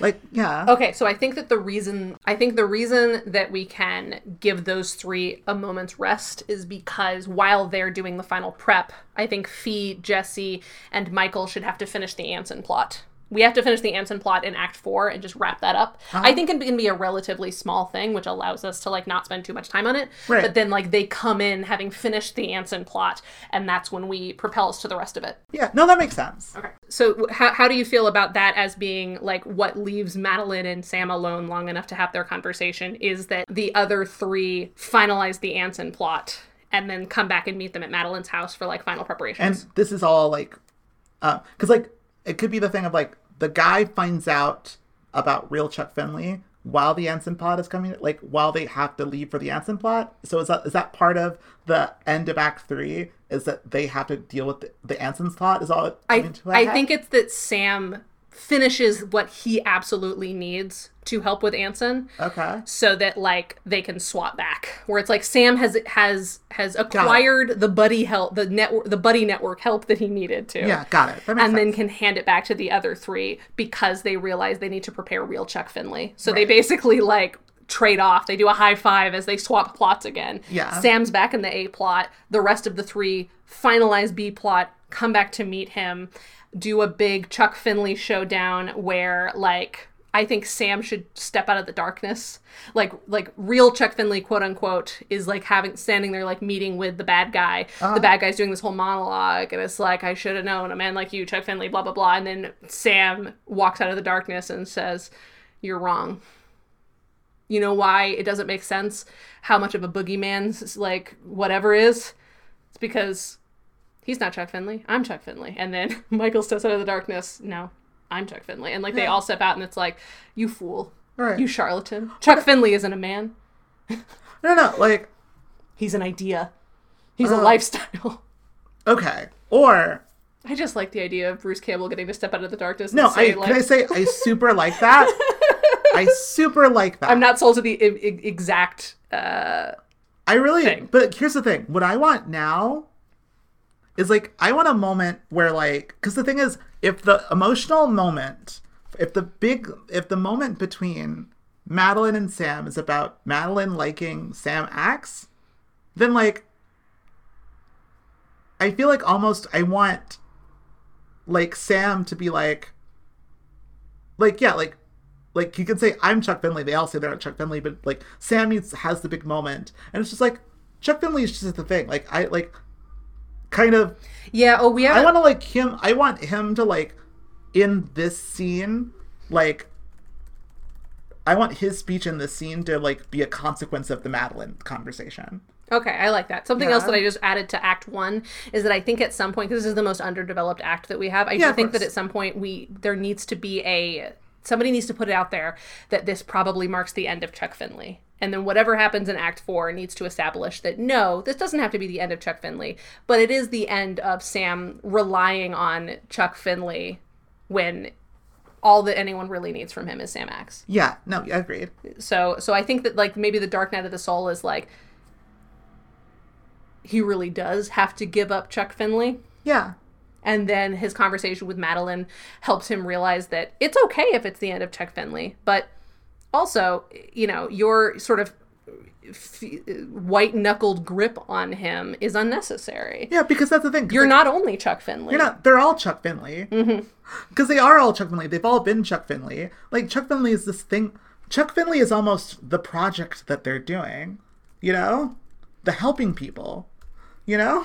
And it could also be a thing where it's not revealed to the audience that Chuck Finley is Spartacus until Sam announces it. Right. And that can be the plan. Like, we can basically do a leverage thing. Oh, we definitely could. It seems like we're all buying into, like, oh no, this is our final Chuck Finley showdown. And then, twist, actually, they figured out a way to maintain it. And no, I think that was the thing when I was, like, saying whether or not we're killing him is, like, if we don't kill him, this is the thing we have to do. Yeah, I agree. But the thing is, if they do this right... Because, again, I love the idea that this bad guy is starting to go, like, crazy.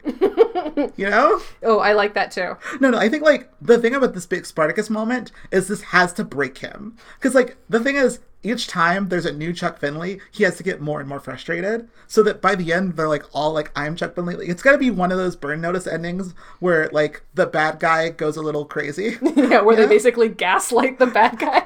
Yes, no. This has to be about gaslighting the bad guy. And then what's the button? The button is, like, maybe another Madeline Sam scene. Or maybe, I think it should be all of them. Like, I think, well, the button's a couple scenes. Like, the button, I think, on Burn Notice is usually a couple scenes. And then it's That's kind true. of denouement, like... We should go back to Carlitos for at least one of them. No, one of them will be a Carlitos. Like, maybe Sam and Madeline. It starts with... It's basically, like, 2 scenes in one. Uh-huh. Where we start either with Sam and the gang, and then Madeline joins them, or vice versa, where it's, like, Madeline and Sam have a little, like, final... moment, and then the rest of the gang shows up, and they're like, oh, Mom, I didn't know you were going to be here. Exactly. And then they have a little fun discussion about Chuck Finley as a thing, and they kind of talk about each other's Chuck Finleys. And maybe, like, discuss which one was best. And everyone has different opinions about who did the best Chuck Finley. And then, like, this is Burn Notice, so the actual final scene is teasing next week. So I was thinking, like, It's Anson Anson. calls Michael at the end, and so, like, he has to leave this joyful scene of all of his friends, like, reminiscing about Chuck. Exactly. And, like, has to go take a phone call. Yeah, that's the button. Those 3 scenes. Is the client there? Sometimes the client leaves. I think we can, like, mention in a line of dialogue or two, like, I'm gonna miss Chuck. And they're like... He lived up to the name. Yeah. Like, that's a thing that's in there. Like, there has to be a line about him living up to the name Chuck Finley. Which is funny, because it's his own name.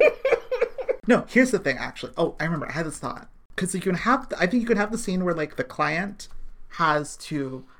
And I don't know, maybe when this happens, maybe this fucks with the... Because I do think it can have a moment where, like, at some point, someone actually does put together that Chuck Finley looks like Sam Axe. Right before he does the step out. It could be a thing of, like, the client gets his moment where he sells it. But then, like, one of the bad guy's buddies gets a picture of Sam Axe as, like, this is Chuck Finley. And then that's the final thing where it's like, fuck, we had a plan, it was working, but they got a face. And then Sam saves it by coming out and doing the Spartacus. Okay. I think that's, like, the final bit. Instead of it being the plan, I think it could be, like, that's a final, like...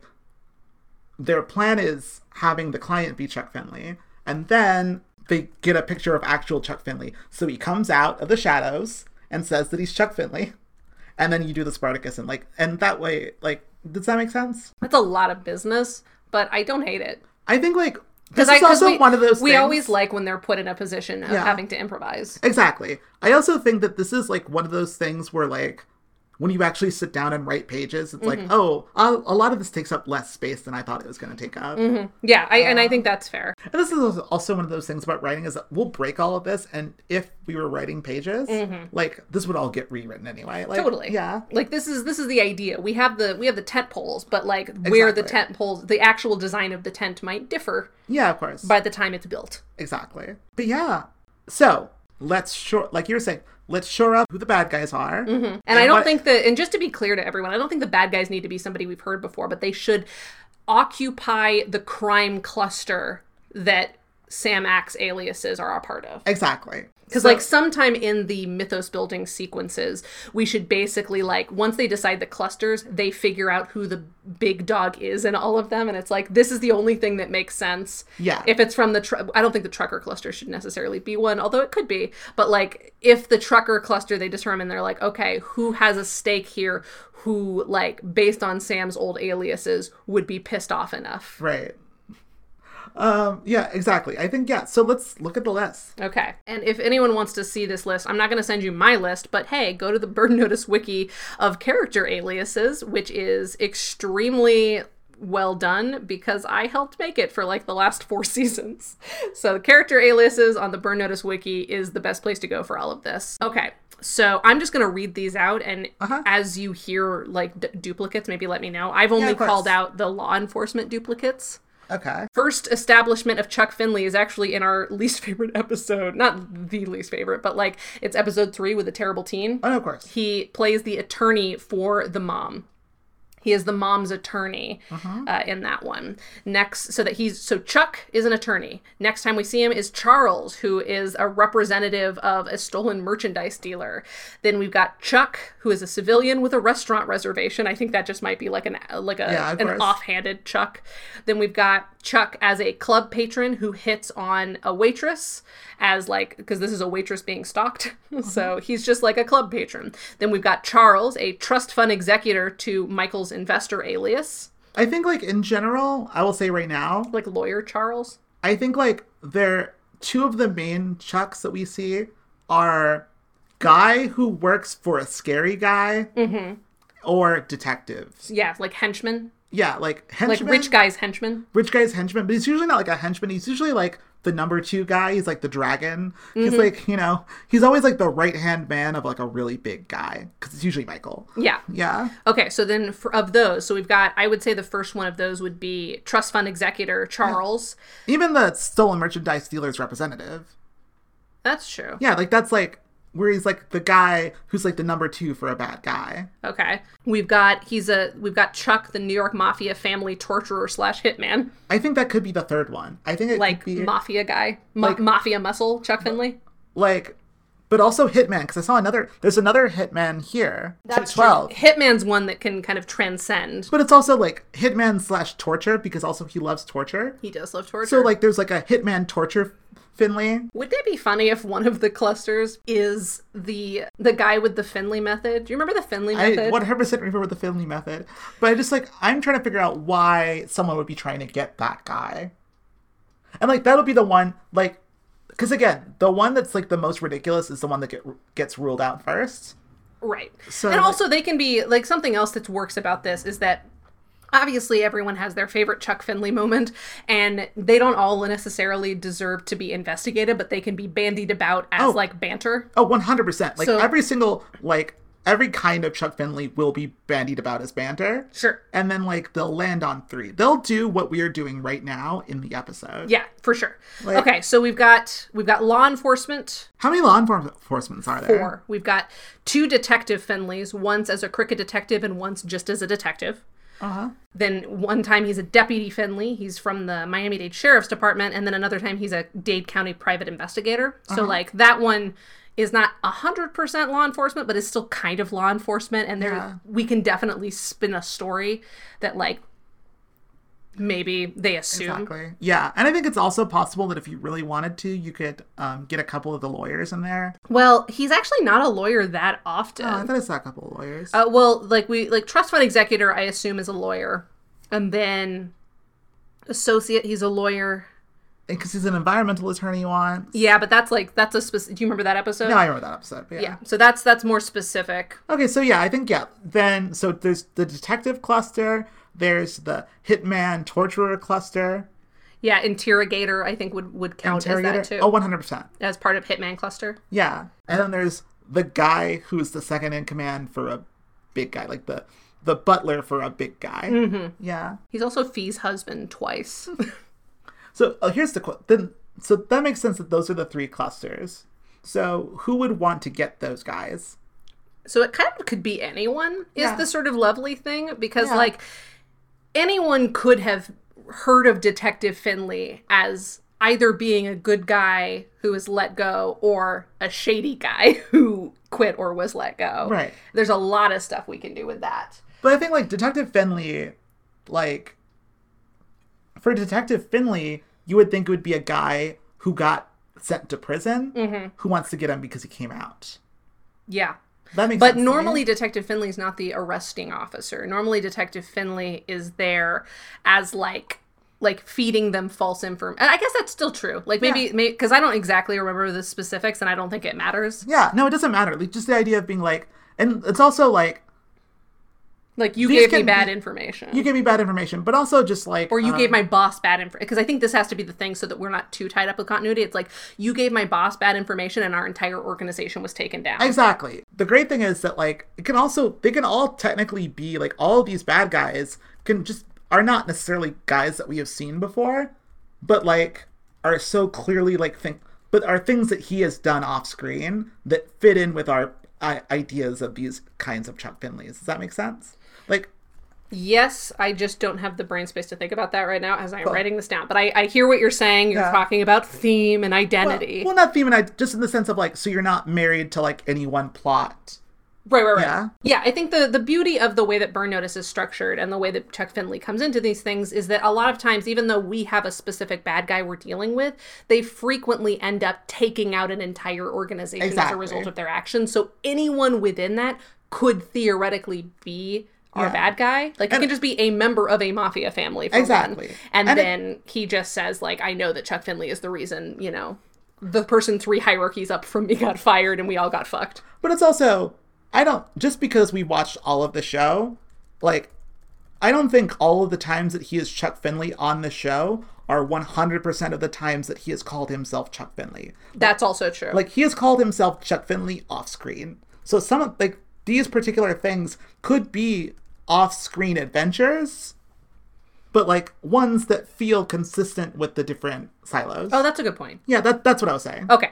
Yeah. So for our hitman torturer cluster, who's the bad guy? See, this one's interesting because it's got to be, I think it's got to be someone, it can't be someone who got tortured by Chuck Finley because they know what he looks like. Yeah. But it could be someone who maybe died. Or, like... It could be someone who died? Well, no. Like, someone who died and then a family member, a friend, is avenging. I see. You know? I think that it should be someone, like, within the mafia. Who do we want to decide right now which one of the clusters is the final cluster? Yeah, I think... Because it should be something thematically reminiscent of, like... deciding who is Sam Axe, where's the line in the sand. It's also the one that's like the best bad guy. I think it's also just like, which one is the one where you can get the most mileage out of the bad guy? So do we want to talk about organized crime? Do we want to talk about capitalism and like captains of industry? Or do we want to talk about law enforcement? Which is the most compelling world to stay in the entire episode? I don't know. I think I think it depends on, let's see. So is that what we're doing then? So like law enforcement... Because the thing is that, like, secondhand, like, yeah, so, like, right-hand guys, that's, like, bad businessmen. Mm-hmm. And then, like, yeah, so hitman torturer, that's mafia. Yeah, mafia and drug dealers. I mean, maybe law we got to... also mafia and drug dealers. That's true, yeah. Maybe hitman torturer should be a drug dealers, because we gotta throw one to Barrios. We gotta throw Barrios a bone. Exactly. So... we have to see drug dealers in this Burn Notice episode. Exactly. So that's law enforcement. The drug dealer? Yeah, I think. So the drug dealer who is after Detective Finley is mad because he was in one of the various organizations that they took down. Yeah. And, like, you know, took the fall maybe for the people who actually got swindled by Chuck Finley. Right. Remembers hearing about Chuck Finley, thinks he's, you know, some big bad, like, former law enforcement guy who, like, was undercover and now he's, like, hunting him down for revenge. Exactly. Yeah, that makes sense to me. This is why we work. Because you're really good. I'm really good at the step that I did, and you're really good at the step that you did. Like where you say big things and I try to put specifics on it. Yeah, I'm not as good at specifics. That's always my problem. Mm-hmm. Well, that's why we work well together. Exactly. Okay, so let's move up the chain to bad business boys. So it should be somebody maybe it was somebody in one of the many organizations that they like put a fake investment to and like stole all their money. Like maybe it's somebody who was like somebody was trying to rise the ranks of this organization and was thwarted because the whole organization went down. Yeah, exactly. So he's mad because the organization he had like been, you know, he'd started as in the mailroom. He started as an intern and he was working his way up in this like... So this is a frustrated man. Yeah. As opposed to like the other guy, the drug dealer guy who's a revenge man. Yeah. So like, I mean, they're both technically revenge, but like this one is more about frustration of like... And I don't think the thwarted professional climber, that doesn't have to be what we call him, but like I think that for him, he shouldn't have gone to jail. He should have just had to start over at a new company. And he's like, I wasted my life because you took down the company I was trying to climb in too fast. Exactly. I just think it's more interesting that, like, the bad guys aren't all, like, from jail coming back to him. No, exactly. You're correct. They shouldn't all be that. That makes sense. And then, like, the hitman torturer, like, family? A specific person died. I don't know if it's family, because I think, well, it's family if it's mafia. It's like, Well, family of the person who died, I thought. Family of the person who died, yes. Are you thinking somebody who died because of one of the many times that Sam puts people in a position where they shoot each other? 100%. I was thinking, that's... How will somebody outside of that know that it was Chuck, though? Because, sort of the benefit of when he sets them up to kill each other is that they leave no witnesses. I mean, I'm trying to figure out... I guess one of them could have mentioned it to the girlfriend who wasn't there, and the girlfriend whispered to the mother, and they learned about Chuck Finley through that. I think, yeah, something like that. I think, like the last person who saw him alive was some guy named Chuck. Because there's a thing that's happening... And there was no one who was dead at the scene who was Chuck. Because there's a thing that's happening here where, these... So, for the drug dealer, he went to jail. Drug dealer, he's mad because he went to jail. Yes. The other guy is mad because he didn't get to do, his job that he wanted to do. Yeah. Which means that, this one has to be someone was taken away from him. Mm-hmm. And that means that he is probably our end bad guy. The hitman torturer cluster? Yeah. I don't think it should be a bad guy. I think it should be a woman. Okay. No, that makes sense, yeah. Okay, bad woman, yeah. Who, took up the mantle of, the broken organization and now has one rule, one thing that she wants to do. Find and kill Chuck Finley. Yeah, no, that's it. That's exactly what it is. A lady boss. A lady boss. And so I think that the reason that they narrow it down to these three people is because once they make the, decision, these are the clusters, they look for, okay... And we don't have to see all of this in person, but basically the implication is someone in these three clusters is making a big stink right now. Someone is very powerful and theoretically could be connected in at least two ways to Chuck Finley. Exactly. And we know they're making moves, just people making moves in each of these clusters. And then they do some off-camera investigation and are these are the three. Exactly. No, that makes sense. Of people who could... exactly. Who should get eliminated first? I think drug dealer, because neither of us want to deal with drug dealers. I agree. I think, yes. So that's the first, that is the pure Chuck Finley scene. So, he'll go and meet with this person. And then, Or that organization. Or that organization. Or, whatever. The details of who they meet with is not really necessary. Exactly. Because we're not going to go that deep. Exactly. And then we find out that, it is not him. So then... And this is Act 2 stuff. This is essentially after all the research, after Act 1, this is kind of how we're opening Act 2. Basically. Yeah, Act 2 opens with, drug dealer. Classic shit. Yeah. We this scene writes itself, basically. Right, of course. And then we eliminate it at the end of that. Act 3... is when the rest of the gang gets a chance to put on the Chuck Finley shoes. Exactly. And but the thing is, we're going to see all three of these organizations in Act 2. Yeah. At least briefly. At least briefly. Because, again, I think I really like the idea of, Sam having to do two Chuck Finleys at the same time. Mm-hmm. So, we get rid of the drug dealer one right away. The second half of Act 2 is... dealing with both of these other organizations. Yeah, dealing with the grieving sister, aunt, mother, doesn't matter. And because I don't think it should be a girlfriend. I don't think that's interesting. No, yeah, I think it should be a family, a literal family member. Yeah, exactly. Because we have too much female love interest is... Brother's good. Yeah, it's sister. Yeah. I like sister because that also has more family implications. Most mafia families, it's the men in the family who are the mafia kind of a thing, or in primogeniture only male heirs can take over for their dad, can claim titles, and there's fun stuff you can do with there's always, I'm not saying that this is what it is, mm-hmm. but sometimes you come into this character type that I like a lot, which is woman who is in charge, who is really in charge of things, is bossing everyone around, but is also very traditional. It is kind of mad that there is not a man in charge. I'm not saying that we do this. This is a character type that I think is interesting. There's a sort of interesting inherent dichotomy to these kinds of very traditional women who are having to step into a man's role because no one's doing it, but they're very mad that a man is not doing it because they're this is not what I'm supposed to be doing. Mm-hmm. It's but all you men are too weak to do this thing, and I have to do it. I'm not saying that that's what this is, but that was just a thought I had. Okay.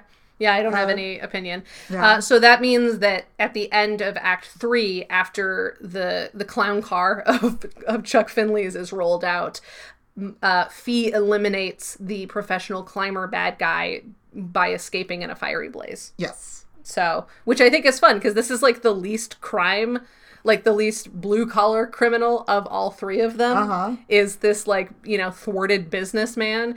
And yet they get like the biggest like the most violent like escape scene. Right.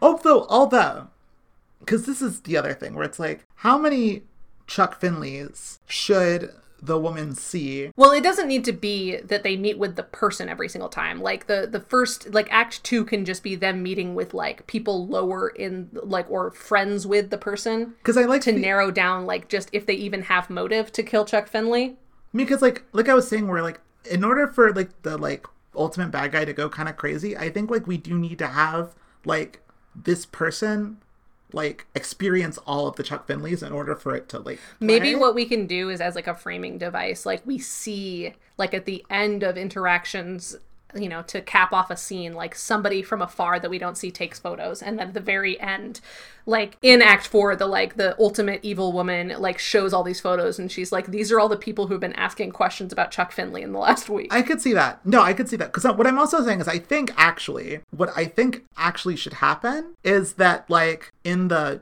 sequence where he's playing two Chuck Finleys, we should eliminate one of them as well. I think by the time we get into Act 3, we have one bad guy. Because I don't want to like spend too long. Well, then why would all of them get to play Chuck Finley? That's what I'm saying, is that like you have to keep doing the joke where it's like, that's the thing where it's like, no, that person was not Chuck Finley. That's what I'm saying, is that's so maybe it's like they keep like fucking up, or like something keeps going wrong, and so they have to like scratch that. And then when a new person shows up and they're like, well, who are you now? And it's like, oh, the last person was an imposter. Because like I don't want to have a situation where like we have a bad guy who we have not spent a lot of time with. So going into the ending. Okay. So, like, I think it's a situation where actually, by the end, because it's also the thing of, like, if we'd have, like, I mean, we could. That's just a lot of stuff to put on Act 2. I think this is the thing. I think it's going to take less time than you think it's going to take. Because we also need to establish the Anson B plot and the fact that Sam needs to get involved. We also need to have a client meeting. Because you don't want to have scenes in which nothing changes. Like, I mean, they can move forward in the investigation where it's like there is a valid possibility that both of these people are the bad guy. That. I don't know. And this might be a thing where it's like, it's clear to tell once we're writing scenes. If we were writing scenes. Well, I think it would be clearer to tell once we have broken it down scene to scene. So like, that's what, if we make an actual outline. Exactly, yeah. Which we're not doing. Which we're not doing. That's what I'm saying. It's like, I think like, I don't know exactly when we eliminate the second one. It might be in Act 2. It might be in Act 3. I'm just like, always, I'm afraid of spinning our wheels in Act 2. That's fair, but I think that as long as we're keeping things moving, of like they're learning new things and having to like adapt what the mythos of Chuck Finley is to like stay frosty. Yeah, but I also kind of think where it's like, one of the things that's good about Burn Notice bad guys is like we spend a lot of time with them and we get like this kind of sense, like they get built up.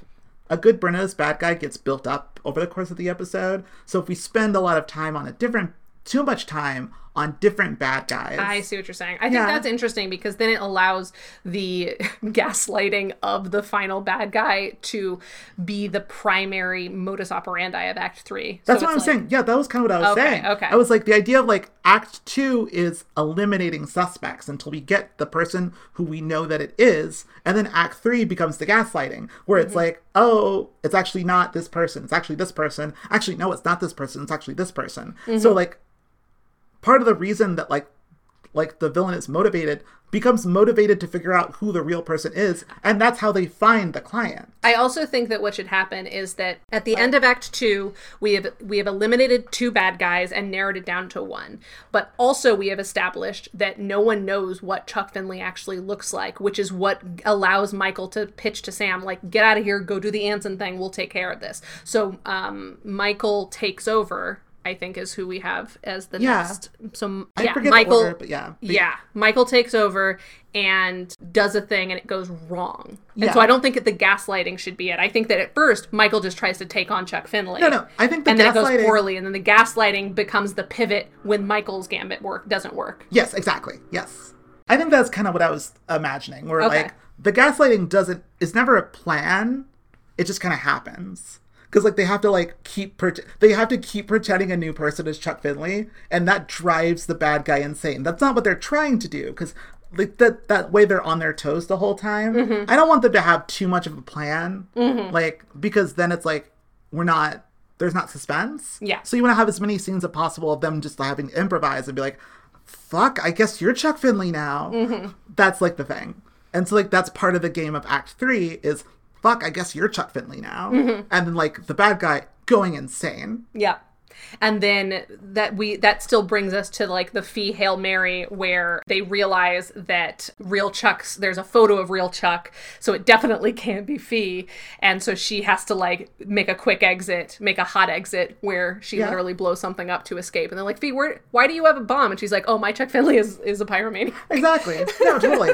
Like, yeah. I think like she writes it off as like, no, that's my version. Yeah, 100%. No, that's what's good about that is that each act is a different game. Yeah. Like, I think, like, you don't want to be playing the same game in more than one act. Yeah, I like that. It keeps it fresh. It keeps us having new things to play with. Like, yeah, you don't want any idea to wear out its welcome. Mm-hmm. And that's what makes it, like, really, you feel like there's a progression. Sure. So Act 4, I think, like, the first half of Act 4 is the interplay of the gang minus Sam finishing up the Anson plot while Madeline has the first phase of the conversation with Sam, real Chuck, and her. Yeah. Then at the end of the like intercut sequence, as we know the gang is coming home, Madeline has her final like real conversation with Sam. Yes. Everyone gets there.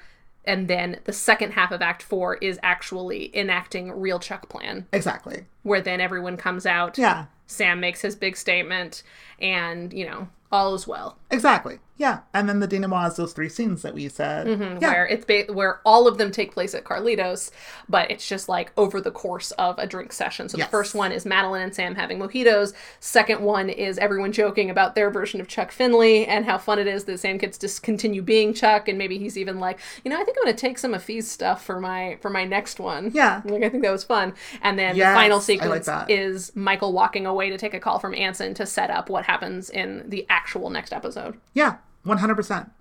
That's fun. Yeah, I like this episode. I want to write this episode. Right? Oh, we might have to write this episode. We might have to write this episode. No promises, everyone. If we do, would we just put the script online? Would we do a table read? I don't know. Because like a table read episode would not be hard. I guess we could. You know what I think we should do is if we do a table, if we actually write this, and there is no guarantee, I want it on record, there's no guarantee we're going to write this, but if we write it, we should just do a live stream. We could do a live stream, yeah, totally. Okay. Anyway, but yeah, do you feel good about that? Do you want to figure out the Anson plot, or do you want to just... Yes, I think we should figure out for the final 2 bits of this episode, I think we should come up with a handful of like at least themes for spy tips, like moments where we would like a spy tip. And then, because in the ideal world, we would be asking Michael Wilson, right, exactly, for advice, and doing our own research or coming up with some bullshit of our own. Right, of course. So we should do that, and then we should also figure out the Anson plot. So let's do Anson first, because that's not as fun. Yeah, exactly. So, Anson. So we've already established that it has to in some way involve Sam's buddy network. Yeah. Because Sam has to be involved. And there are only 4 main beats of the Anson plot. So beat 1 is he introduces it to Michael. Beat 2, Michael realizes they need Sam. Beat 3, Sam gets involved. Beat 4, Michael, Fee, and Jesse finish it without Sam. So those are the 4 beats of the Anson plot. First, he introduces it to Michael, probably in a phone call or some kind of weird meeting where he just shows up somewhere. Yeah, and that's Act 1. These are all like one an act, yeah. Yeah, beat 2, Michael does something but realizes he needs Sam's network. Beat 3, Sam does his portion of it, invokes, like puts up the Sam buddy signal. And then beat 4 is Michael, Fee, and Jesse finish it off without Sam. The one thing about it being Sam's buddies, which is good, but it's also like, what buddies does Sam have that Anson doesn't have? I mean, Anson doesn't necessarily have a lot of buddies. Like he's a CIA psychologist. Like he doesn't necessarily have friends at different organizations. But it seems like he kind of does. It seems like he has these people that I don't know. It seems like mostly Anson, like the thing about Anson is that he's very hands off. Like his whole point is that he has other people make, like his connection is always like 2 to 3 degrees removed, which is why he was able to hide himself for so long. Okay, so it's not that Sam needs Anson's buddies, I don't think. It's that Sam needs something, it's Anson. It's not that Anson needs Sam's buddies. It's that Anson needs Michael to do a thing, and Sam needs Sam. And Michael needs Sam and buddies Michael, to accomplish the thing. Yes. Yes. That's the thing. Yeah, Too yeah, many names. And that's what I meant. Okay, cool. I was picturing a thing in which Anson was like, you know people. No. I don't think Anson gives a shit who accomplishes it. That's what it was. Okay, yeah. I got it. All right, so what does Anson need? I guess, let's start with the buddies. Which buddies can Sam use? And then we can, like, work backwards to come up with a thing that Anson needs. Well, it's always like fucking Navy SEALs. It's Navy SEAls, but he knows a lot of people. He knows a lot of people. He has it's FBI guys. Maybe he knows something. Maybe it has something to do with his pension, where it's like the Social Security office or like the Veteran Affairs. Anson's pension or maybe Anson has like he needs help like with an identity that he stole a while ago, and he needs to reroute checks like Social Security checks. Because the thing is that it can't be too tied to Sam's buddies. Because it has to be something that Fee, Michael, and Jesse can solve. Yeah. I think it's just that, like, Sam's buddies just need to get him certain information or access, and then he can hand it off again. Exactly. But it's like, to make the approach to get the access, they need Sam. Exactly. So, yeah, what's that thing then? So we know Anson needs a new identity. We know he needs money, which will be dealt with next episode. Like, the rest of the season is Anson getting his money and preparing his escape. Yeah. At this point, Anson has a secret hideout that they found out and had a person on the inside that then he killed when they found that out. Here's the other thing, right? Is that like Anson... Oh, Anson's identity has been wiped. Earlier in the season, Anson had Michael hire a hacker. Right, exactly. That makes sense. Okay. So maybe it's that he needs a new identity? Maybe it's the idea... Maybe the point of it is that like Anson knows a bunch of people that are bad, but he needs someone that's good. To do what? That's what I'm trying to figure out. But like, well, something else that I could think of is that like maybe all of Sam's buddies are like good guys. All of Sam's buddies are people who would not fall in with Anson. Yes, and so maybe because that's also thematically relevant. Because I think it might be that part of the thing about this beat is this plot is that it's pointedly not Chuck Finley stuff.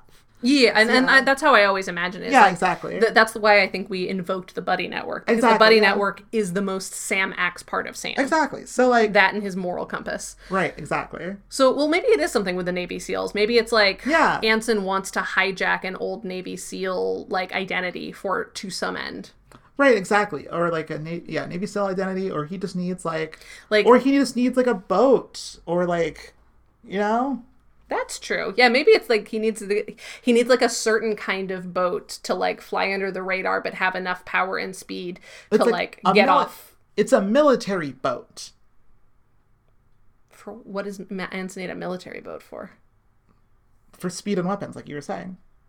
Like for like his escape. Yeah, for his escape, or it's like, or for a job or something. But like, it's a thing where it's like you need, or maybe it's not a boat, but maybe he just needs like Coast Guards to look the other way if these kinds of boats go by unannounced. Okay, but then are we gonna see the boats go by? Because what are Michael, Fee, and Jesse doing in the third act? I don't know. Or fourth act. That's what I'm saying. That's what I'm saying. They need a boat, so like Michael can like, so Sam can approach the person and like arrange for a boat to.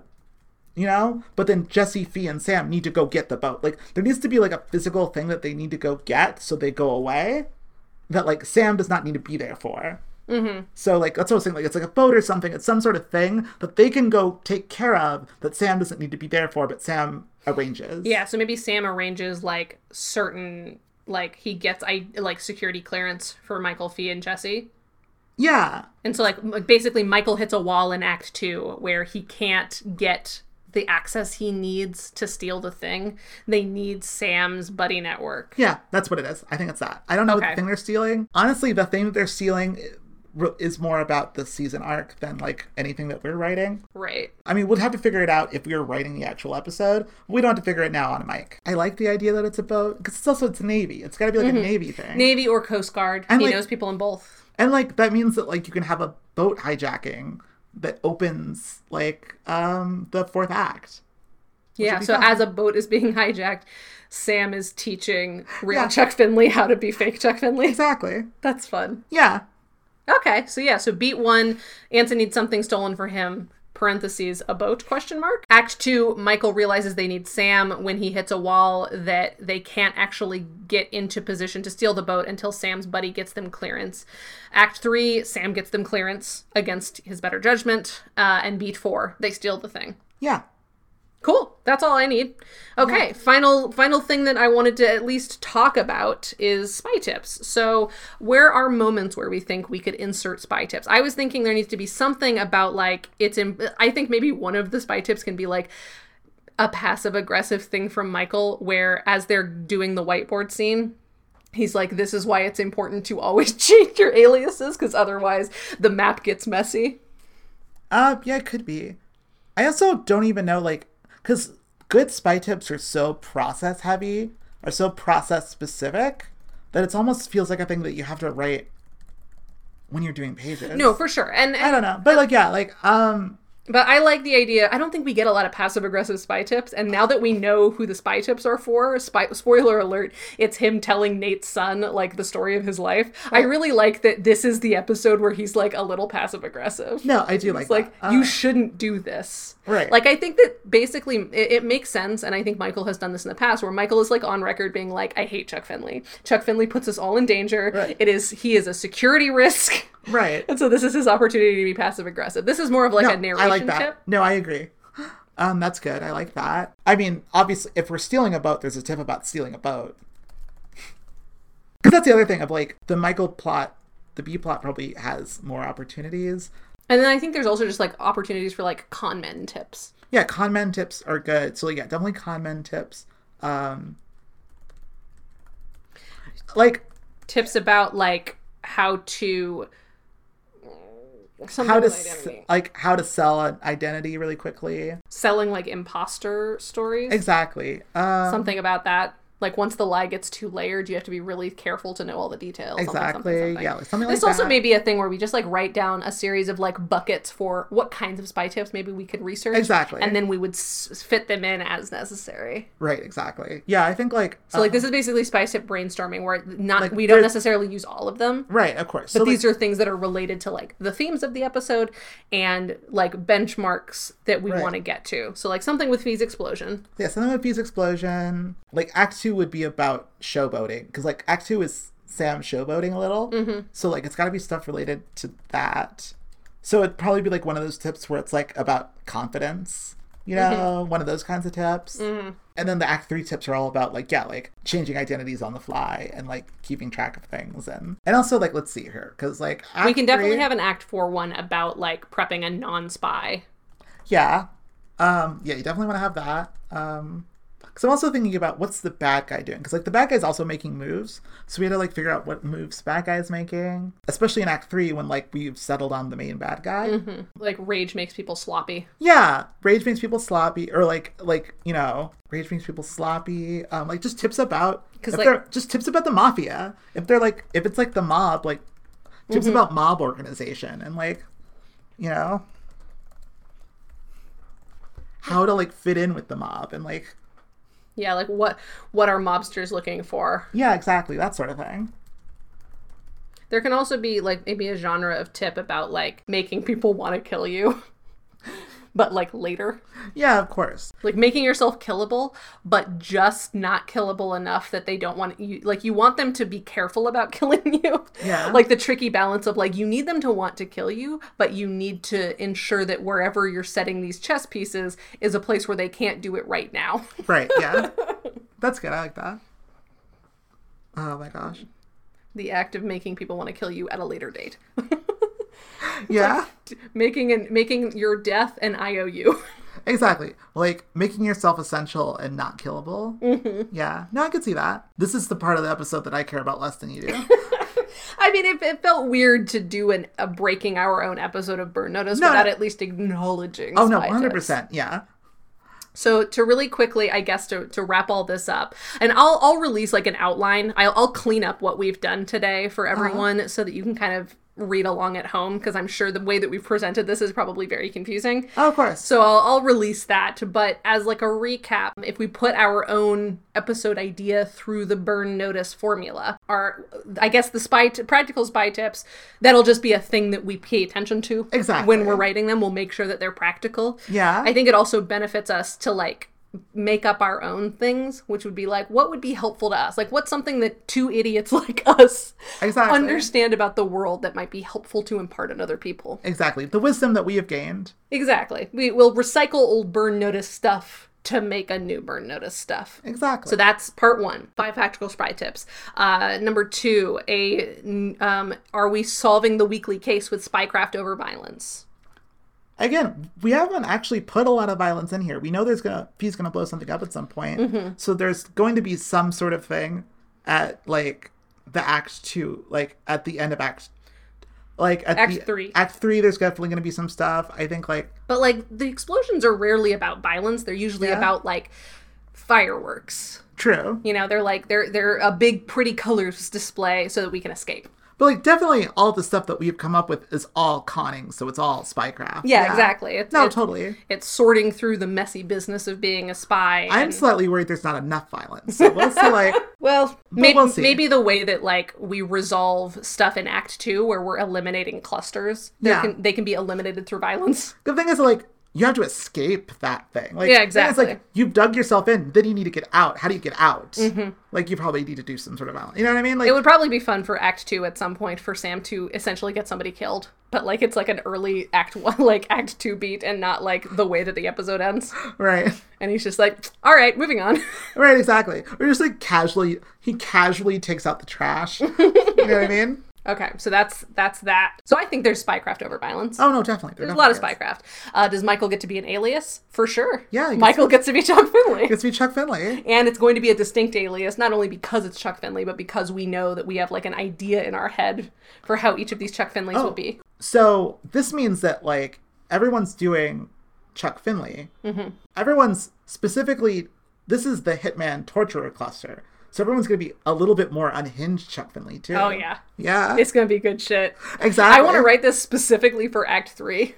No, Act 3 is going to be the most fun. It's going to be so fun. Okay, so that's that. Michael has an alias, and then the final thing are at least 2 characters used well. So Sam definitely gets to be Peak Bruce Campbell. This is a Sam episode. Uh-huh. Does Fee get to blow something up? 100. We will make her blow something up. Fee will get to blow something up. God damn it. Yeah. Does Jesse get to be a distinct addition? I think he gets to put his own Jesse flair on the alias. Yeah, like... Certainly he'll have at least 1 or 2 moments where he's, like, talking to Sam and being all Jesse about it. Totally, 100%. I think we basically just, like, for our version of Jesse, we just give Kobe Bell a lot of comedy beats. Right. Which is the thing Jesse and Kobe Bell does best. And then finally, does Madeline get to be a part of the case of the week or have an emotional moment with another character? I think the emotional moment is what we're building to. That's what we're building to. Like, Madeline and Sam are the emotional core of this episode. Yeah. All right, we've theoretically done it. We've created not only our very first episode of Burn Notice together, but we've created a great episode of Burn Notice. Is there anything else that you want to talk about before we sign off one last time and go gently into that good night? Think it's going to be a great episode of television? Who cares? That's the right way to think about it. Yeah. That's it. I think, like... This was fun. Else? This was so much fun. I love doing this. What else is there to say? Burn Notice. I mean, since this is our last episode of this podcast, I think it's worth saying one more time that, like, thank you everyone for helping us get here. So much. We would have definitely stopped doing this podcast at some point if people were not listening. Like, if we did not see an actual, like, response to this, then yeah, we would have stopped. I imagine that, like, at some point, probably in 2020, we gave this up when it was just, like, too much to deal with. Yeah. Like, a couple episodes we said goodbye to Burn Notice, but now we're definitely saying goodbye to you. Yeah. Yeah. Love you guys so much. We really do love you guys. Not just those of you who sent us money, although somebody did recently send us more money that I need to Venmo you. I think it was the same woman as before. But, like, genuinely, thank you from the bottom of our cold, cold hearts. We really appreciate all of the love that you guys have sent our way. The number of you who tell us that, like, you started your weeks with us has been genuinely so heartwarming. Like, it has been such an unexpected experience and joy to do this podcast that started as a joke. Mm-hmm. It has... the fact that it culminates in me doing my favorite thing with Chris, which is writing and coming up with bullshit that makes us both excited to make cool things. Yeah, you don't want to say content. Fuck content. Here comes some content. Yeah, just this Puts show... a big smile on my face. Yeah, this show did not need to be what it was. You know, it very easily could have become like a rote, soulless recap podcast. Right, which I hate. That made us hate each other and the show, and there were moments there. I don't think we ever we were far enough along in our personal journeys that I don't think at any point in the Burn Noticed canon did you and I become estranged. No. I think at the point at which we started doing this podcast, we had figured out what our working relationship was. 100%. But there were definitely periods where, like, us having to do the work of this podcast and watch this show, there were times where it was more of a chore than others. Yes. But I'm glad we persevered. It has become so unexpectedly special to me. The community that we have cultivated 100% by accident has been so lovely. I consider this one of the best things that I've ever done with my creative professional career, and despite the fact that it has alienated me from anyone who could have theoretically helped me in my journey of being a television writer, I don't regret it. I don't regret it either. So... because now we're on record breaking a good episode of television. At the very least, it will be good. And it will be a great episode of Burn Notice. Yeah. I hope you agree, and if you don't, that's your opinion, but it's wrong, because as you know, we do not accept criticism because we are above it. Exactly. If it's wrong, it's too late. There's no more time for criticism to be leveraged. Yep. Leveraged. Yeah. I mean, that's the right word for that concept. Anyway, but there's no more time. We're done. We're done. We have to be done with this. Thank you so much, everybody. Check our Twitter after this episode goes live at Burn Noticed Pod. I'll post like a Google Doc or something of what the final version of this episode breaking looked like, so that you all can enjoy and see and share it with Matt Nix, who will undoubtedly change his opinion of us and immediately hire both of us for whatever new bullshit he's making. Just kidding, Matt Nix. Thank you for making Burn Notice. Genuinely, thank you, Daddy, for making Burn Notice. Thank you, Matt Nix. Everyone who made the show as special as it was, and I mean special as a compliment and as a derogatory statement, of course. Oh, boy. And thank you one last time to Vince and EL for composing theme music that they didn't want to compose and yet has become iconic to the very silly thing we've done for 3 fucking years of our life. The really hard job of making that music into something. And if you want to hear their true talent as a musician, as they would prefer to be understood and remembered, check out vinceandel.bandcamp.com. Go listen to Burn Notice again. Yeah. I think that the only thing left to do for you all is to re-listen to every podcast that we've ever put out, including all of the companion podcasts to our podcast, Burn Noticed. And just go listen to their Doctor Who podcasts. They're great. They're funnier than us. Yeah, go support our friends. Go rewatch Burn Notice. Go gently into that good night. Send us money maybe if you want. I'm just throwing that in there because why not? Why not? The last time I have the ability, this is the last time I will have this size of audience for the foreseeable future that I can scam for money. So hey, yeah, I'm Brie Castellini on Venmo. Hit me up. Goodbye. Bye. Ending on a classy note.